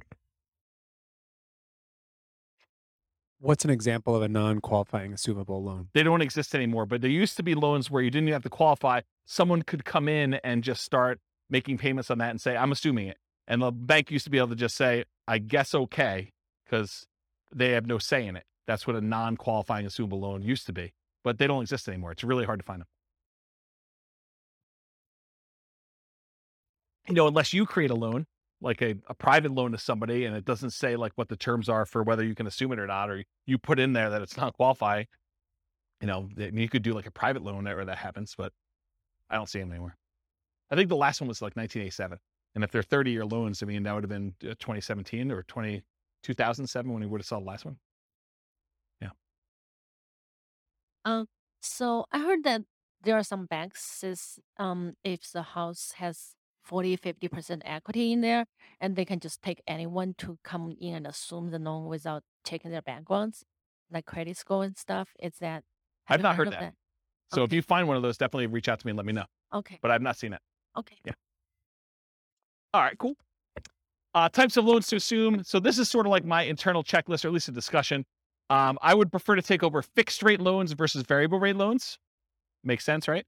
I would prefer to take over fully amortizing loans versus loans that have balloons, because a balloon on a loan is you pay for 20 years, and then whatever your balance is at the 20-year point or whatever the time period is, then you have to pay the full thing at that point in full. So if you still owe $200,000, they're looking for $200,000 at one time. That's what a balloon is. Fully amortizing loan gets paid off over the duration of the loan. So over that 20-year, 30-year period, the whole thing gets paid off, so you end up with zero at the end. That's the difference between fully amortizing versus balloons. I prefer long amortizations over short term. You want a loan that's going to have a lower monthly payment. I heard that they're doing loan mods at 40 years now, or they're talking about doing 40-year loan mods, which is crazy. But longer you have to pay off that loan, the lower your monthly payment is. It's closer it gets to a interest-only loan, which is going to be your lowest payment in most cases, unless you have a negative amortizing loan. High interest rates versus low interest rates, I would prefer low. Qualifying assumable versus non-qualifying. If you can take over a non-qualifying, that's better. And recourse versus non-recourse. If you cannot have to be responsible for the loan if something goes south, that's better than having to have responsibility. So that's what recourse is all about. All right, the rent-to-own family. That's rent-to-own, lease-to-own, lease option, lease purchase. So what is it? You agree to rent the property from the seller, and you have the right to buy the property at some point in the future. That's what that's all about. So you and the seller agree on terms, the rent, the duration, who handles maintenance, how that's all done. Often the purchase price and the terms of the purchase are also covered as well. And then often an upfront fee is expected to do a rent-to-own or lease option or lease purchase. Microphone. I'm going to cover a little bit about some of the nuances between lease option and lease purchase. But rent-to-own is sort of the generic term. That's sort of an umbrella that covers the idea of renting the property, then owning it at some point in the future. But there is a subtle distinction in my mind between a lease option and a lease purchase, and I have a whole slide on it coming up. But good question. Often the seller has existing financing, and that stays in place just like it would if you were a traditional rental. As the tenant buyer, you do not own the property. So if you're the tenant renting the property and you have the rights to buy it, you do not own the property. And that has implications in a couple ways. Variations include master lease, where you're leasing a property and then you intend to lease it to someone else, and master lease options, where you have a lease, you intend to lease it to someone else, and you have the option to buy. Maybe they do too. Maybe you've offered a master lease, you have a master lease option, then you offer someone else lease options as well. And you'd want a spread in there of some sort. So differences. Rent to own or lease to own, it's a generic way of describing you're renting the property with the ability to own it. Could be either lease option or lease purchase. A lease option is a lease agreement with an option agreement to be able to buy the property. A lease purchase is a lease agreement with a purchase contract to be able to buy the property. Further complicated when attorneys write it as an option and then include a contract that goes into effect once the option is exercised. So depending on who you have write your paperwork, they may say, this is a lease option. You don't have to do it. But when you do exercise your option, here's the contract we've already got written up with all the terms. So further gets a little bit confused and muddy, but I think of those as slightly different ways to say similar things. Okay.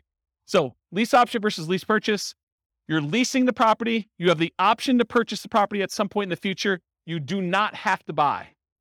There's usually an option fee in order to do this that you pay. A lease purchase, you lease a property. You have a contract to purchase the property at some point in the future.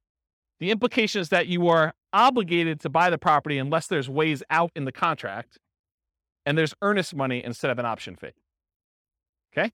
So those are sort of the differences between the two. Any questions on that? Did that get your big? Okay. Did you have a question? Just itching? Sandwich lease options. You acquire the property on a lease option, often used generically, and it could be a lease option, lease purchase, or even super stretching it, it could be subject to. You immediately offer the property on a lease option to your exit, whoever's going to do it from you, usually for a higher price, usually for a higher rent, usually with a larger down payment than you gave, usually with more favorable terms to you. And we'll cover this a lot more when we do creative deal analysis and structuring in a future class. Okay. Rent to own return on investment. It's different than what we've been talking about so far. Depending on how you structure it, you might get appreciation. Depends on how you write it, because you don't own it, right? So you don't automatically get it. You might get debt pay down. Depends on how you structure it, but not likely as a default. And you might get some cash flow. Depends on whether you have negative cash flow on the deal yourself. And you will probably not get tax benefits because you do not own the property. Okay? That's for rent to own. All the lease option, lease purchase type stuff. That's usually how it is. Money requirements. Each seller is a little bit different. Some may ask for 20% down.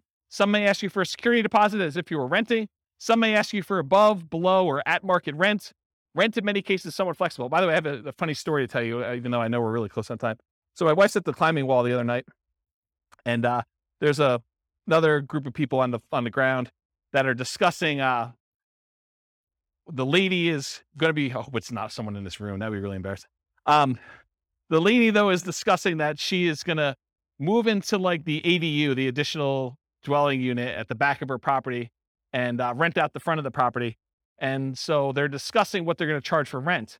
And the woman is insisting that she charge what her mortgage payment is, which is just random because it doesn't really matter where your mortgage payment is. It could be higher than what fair market rent is. It could be lower than what fair market rent is. But it goes to show you that the general public just says, I want to get what my mortgage payment is so that I don't have a mortgage on the property. And that's my kind of like price.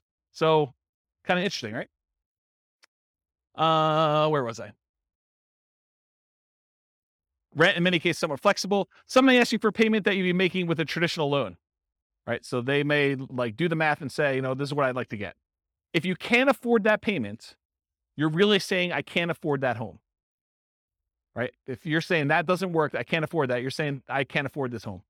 And we often say this to a tenant buyer when we're putting them in a property. If you can't afford what the payment's going to be on the property, you can't afford this home. You're not going to be able to afford what the payment's going to be if you go to the bank and get a loan on it. Then how are you ever going to go to the bank and get a loan on it and cash me out? Don't put people in properties when they can't afford the property. What happens if you don't buy? What happens to your down payment? These are questions to negotiate. What happens to your down payment? What happens to your monthly payments? What happens to rent credits if you've got those? What happens to any repairs you've done? What happens to any equity built up from paying down the loan? And does it matter if you did a lease option versus a lease purchase? Yes, it does, in my opinion. All right, so advanced strategy for purchase price. So one of the challenges a lot of times when you structure these lease options is you say to a tenant, you say to the seller, hey, I'll give you $300,000 for your property. But when you pay down the loan, you don't get the benefit of that loan pay down because when they go and you close out the transaction, they're getting the difference. So one way to solve that is you say, okay, Mr. Seller, we agree that, I'm going to buy it from you for about $300,000 and that you're going to walk away with 10 grand. So let's go ahead and write this up such that when I buy it from you, you get 10 grand. So it's $10,000 over the then current loan balance. Make sense? So as the loan gets paid down, you're getting the benefit because you're the one making that payment. So typically a purchase price, for example, $300,000, the advanced strategy is to have a fixed profit for the seller. Example, $10,000 above current loan balance at time of closing.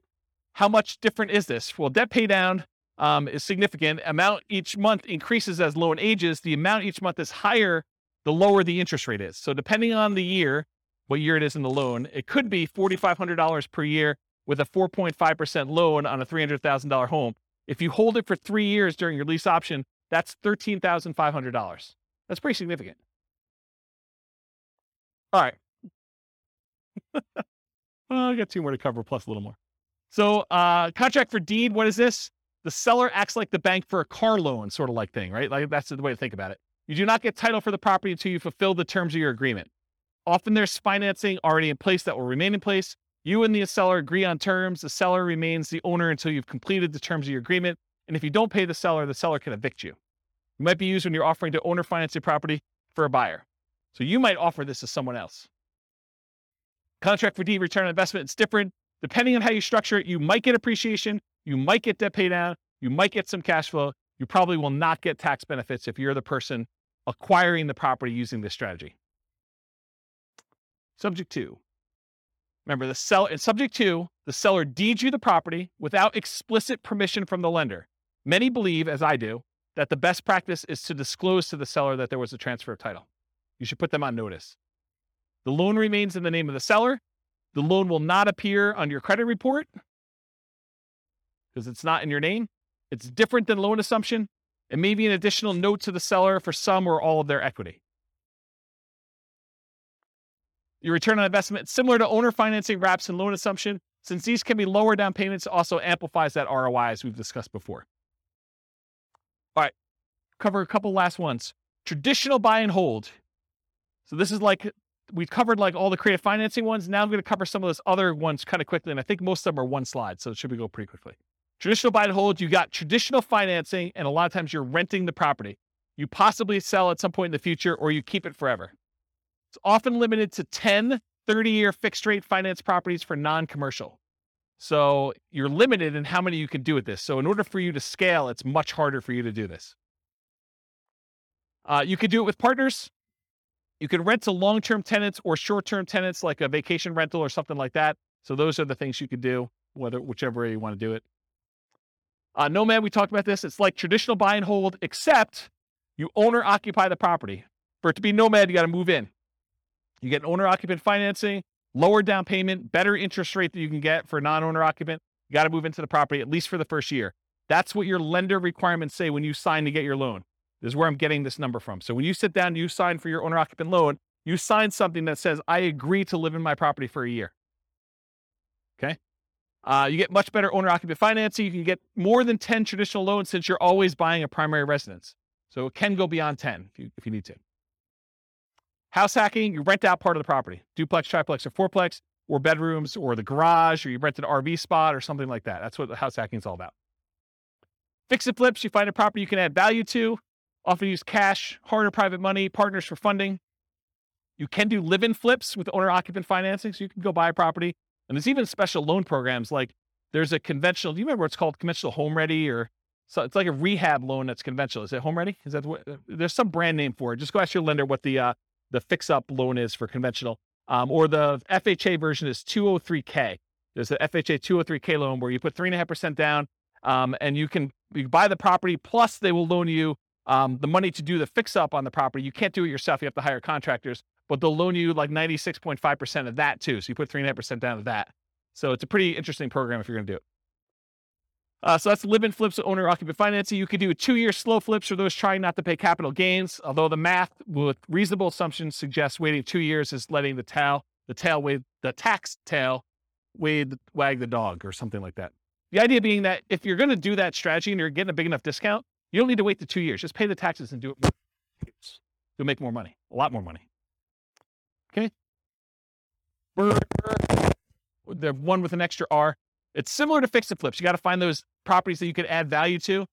The acronym is buy, rehab, rent, refi, and the last R is repeat. You must get significant discounts or find an alternative way to add value. The cost of financing can significantly eat into your equity as you do this, because a lot of times you're using some type of hard money loan up front to do it. And then usually the refinance loan is not cheap. It's not usually a really low cost loan program to get to the cash out refinance. Or sometimes I guess it's not a cash out refinance. Could just be like a rate and term, depending on how you finance it. Rates on financing often get worse than rates for purchase. So your long-term loan interest rate is often a penalty than if you just bought it for cash or bought it with a traditional loan to start with. So realize you're trading some of these things. And a lot of times you leave some money in the deal. Wholesaling, you find a deal, you control a deal, you sell your rights to the deal. Often selling your rights in a contract. How does this compare to real estate brokerage? I think I covered that already, didn't I? Okay, let's skip it. Wholesaling, selling wholesale properties, but closer to retail prices to retail, a lot of times owner-occupant buyers. So it's like wholesaling, except mom and dad are going to move in. Not your mom and dad, but some mom and dad with a family is going to move in. Right? They're going to do that instead of it to an investor. That option auction, we talked about that too. You find a property, you get an option on it. You market the property like crazy for a bid sale over a single weekend. You sell the property to the highest bidder using a round robin strategy. And then you make the difference between what you sell it for using your round robin thing and what you have it under contract for with your option. Short sales and foreclosures. We talked about what are short sales. We talked about foreclosures. Anyone not know after this point? Because I think I covered it twice, right? Okay, good.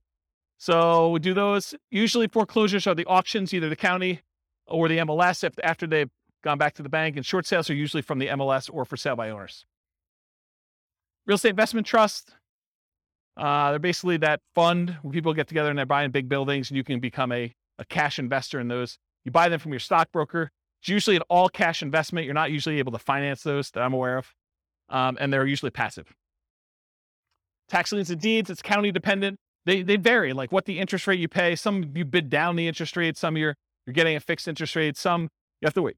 You have to wait a certain amount of time before you can foreclose. Some you can do stuff earlier. I mean, there's all sorts of variations. Every county's a little bit different. You pay back property taxes, take ownership in rare cases. A little side note, a little fact. This was the first real estate investing book I ever wrote. It was on tax liens and tax deeds. Kind of thing. I was buying some of those. I was like, hey, I bet you people would like to know how I'm doing these. And in some really rare cases, they don't actually pay off their lien, and you could take ownership of the property just for the amount you paid in taxes, plus some foreclosure filing fee type stuff. So it's sort of like the grand slam random home run that you occasionally get, really rare, but it's a way to boost your return and sometimes get a property. Not like that, no. Partnership syndication, you find deals in all the ways that we've discussed. You partner with others to assist with roles you're unable or unwilling to fulfill. Remember, there's the syndicator or the deal maker or the manager of the deal. There's a loan partner and then a money partner. You can have someone do one or more of those roles that you're not willing to do if you're kind of putting together partnerships or syndication. Or you could be one of the other roles if you want to get involved. You could be the money partner or the loan partner to do that.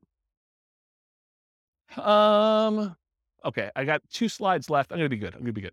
Okay, so non-creative financing type stuff. So this is like the non-creative ones that we covered. Like we're not talking about owner financing and those types of things. So traditional buy and hold, including short-term rentals, that's where you typically do these more like traditional financing type things. Going to the bank and getting a loan. Nomad, you typically go to the bank, get a loan. House hacking, you typically go to the bank, get a loan. Fix and flips, a lot of times you're going to go get like some type of hard money loan or some type of bank product to do that, including live-in flips, 2-year slow flips, and partnership flips. If we're doing Burr and Burr, you're probably going to do more traditional financing. And then syndications and partnerships, you're going to do those. Okay. So these are like the non-creative financing type things. And then here are the miscellaneous ones where you're not really getting bank financing. Wholesaling, you're not really getting financing at all. In some cases, maybe you're getting, the dough for a day or transaction funding if you have to close in order to get your deal sold.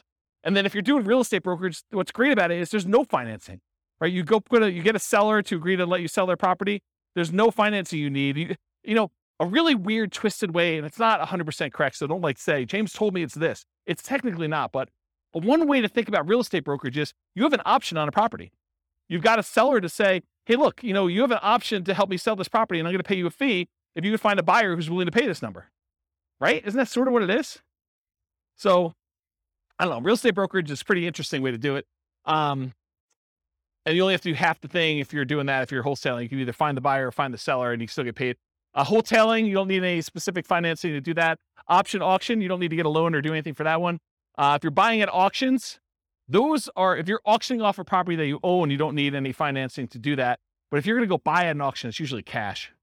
And then tax liens, tax deeds, sales, you're usually paying cash in order to get those. You're not really getting financing, and a REIT, you're not getting financing. All right, last slide, and I'll take questions. As if I haven't been taking questions all night. So which strategies might I consider if? And this is sort of to answer part of your question, Rob. But if I don't have a down payment, which strategies do you do if you don't have down payment, right? Like you start thinking to yourself, like, what could I do? Well, there's that real estate investing versus real estate entrepreneurship discussion we've sort of been hinting at or having. And that is, when you're a real estate investor, you're taking money, you're deploying it, and you're expecting to get a return on that. That's real estate investing. Real estate entrepreneurship is like you're going into the business of something related to real estate investing. You're either doing fix and flips, you're doing wholesaling, or you're being a real estate broker, but you're like trying to earn an income by being in or around the real estate business. But you're not taking capital and deploying it necessarily in order to do that. So if you don't have a down payment, those are sort of like the 2 ways to look at it. You're probably not doing real estate investing because you don't have money to do it. Or if you are, you're doing some type of like really low down payment option, right? So, but in order to do this real estate entrepreneurship, in the majority of cases, it's a sales and marketing skills type position where you have to get good at selling the seller in order to get a deal negotiated correctly. And then you have to go sell your tenant buyer in order to kind of get that out there. Or you got to go do, if you're doing wholesaling, you got to go find your sellers and your buyers. Or if you're doing, fix and flip, you got to go negotiate the deal and get the deal, and you got to manage contractors, and there's other stuff, there's skills that are doing that. And then we talked about getting rich fast in real estate versus getting rich slow in real estate, and they're both really slow in my opinion. I mean, you could hit a home run accidentally and make gazillion dollars on a deal, but it's really, really, really rare. In most cases, you're either doing the hustle, doing the work in order to do the work of real estate entrepreneurship and grinding it out to get money to then reinvest into long-term wealth building and cash flow, or you're just starting there and you got a job and you're using that money to deploy. So it's really just kind of that get rich slow. And then even if you're doing nothing down deals, you're able to go find a seller who's willing to say, look, I'll let you buy the property and I don't require any down payment. It would be stupid. And I'm using that word very deliberately, even though I know it's offensive, but it would be stupid for you to do these without reserves, especially if you're going to go get a seller to agree to do something creative with you, right? So technically, can you do it with no down payment? Yes. Can you do it with no money? No, probably not, right? You need reserves in order to do these types of deals. So that's what I've discussed, down payments, adequate cash reserves for doing that. But what strategies might you do if you have a temporary inability to qualify for a loan? Like you had a bankruptcy or a short sale or foreclosure, or the inability to document your income because you got a new job or new business or whatever it is. And you're like, look, I don't want to wait another 2 years. I'm doing amazing. And, it hasn't rolled off my credit far enough yet. Maybe you go do something creative when you know you can afford it. You got plenty of down payment, you got plenty of money. And this is just a solution for you to go acquire properties and do that. So I don't know, like those creative transactions are probably good ones to do for those where you can't get traditional stuff. Or maybe you bring in a partner of some sort. What if you need positive cash flow? What strategies you do for that? So like cash flow, you could say cash flow is like buying a property for a long-term buy and hold, and you're getting a little bit each month. But couldn't you, let me give you an example about this, and you tell me if this is cash flow to you.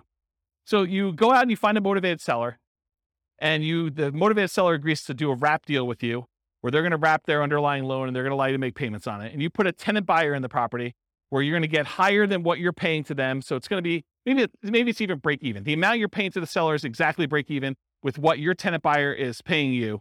And maybe you got a little tiny bit of option fee from the tenant buyer, which kind of covers some of your costs to acquire the deal. So you really got nothing in the deal.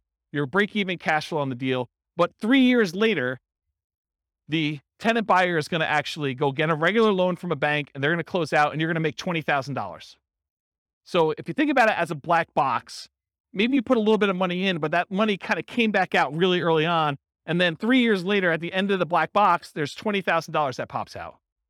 Is that cash flow? I mean, it's $20,000 over 3 years, right? Yeah, it's like a delayed cash flow though, right? So that's sort of what I mean about the need for positive cash flow, option fees and pops compared to monthly cash flow. And what if you're concerned about the market might decline? Well, lease options, where you're leasing the property and you have the option to buy it. If the market crashes, you're just like, I choose not to exercise my option. Here's the property back, Mr. Seller. That's one. You do regular options. You can do real estate brokerage. I mean, real estate brokerage, you're in and out really quickly and you have no obligation to the properties. So you can do those. But for long-term wealth building, I think you sort of need to put a stake in the ground and say, I'm going to hold out because you want to be in the market for that long-term wealth building. So for like that part of it, I think you've got that market risk. And if you've got a long enough time horizon, I don't think it matters because you could have a dip short-term. But if you asked me to bet on the long-term growth of the real estate market, historically over 100 years plus, it's 3% a year. And there've been dips in there, but you give me a long enough time horizon, I'm like, I feel pretty comfortable it's going to be worth more at some point in the future.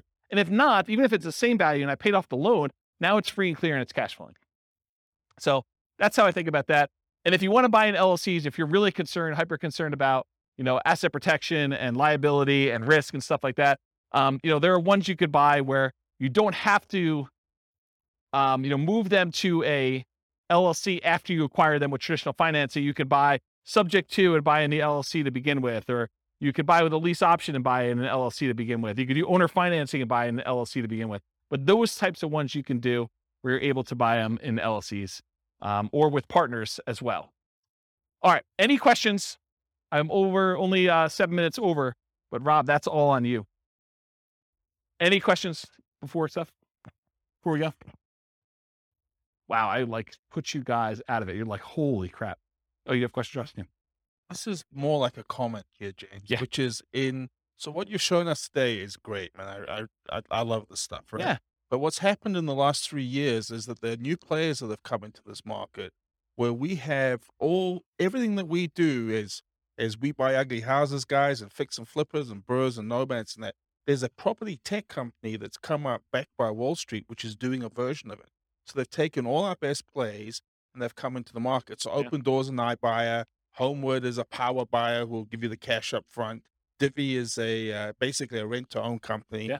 It's amazing. And so they've changed the field a little bit. But I just realized as you were going through it, there's actually tremendous opportunity to work in that space between these guys and what we're doing now. It's kind of crazy, actually. I've just never thought about it until you showed me this. There's tremendous opportunity. There's tremendous opportunity to wholesale to iBuyers because they're overpaying for everything anyway, right? Yeah.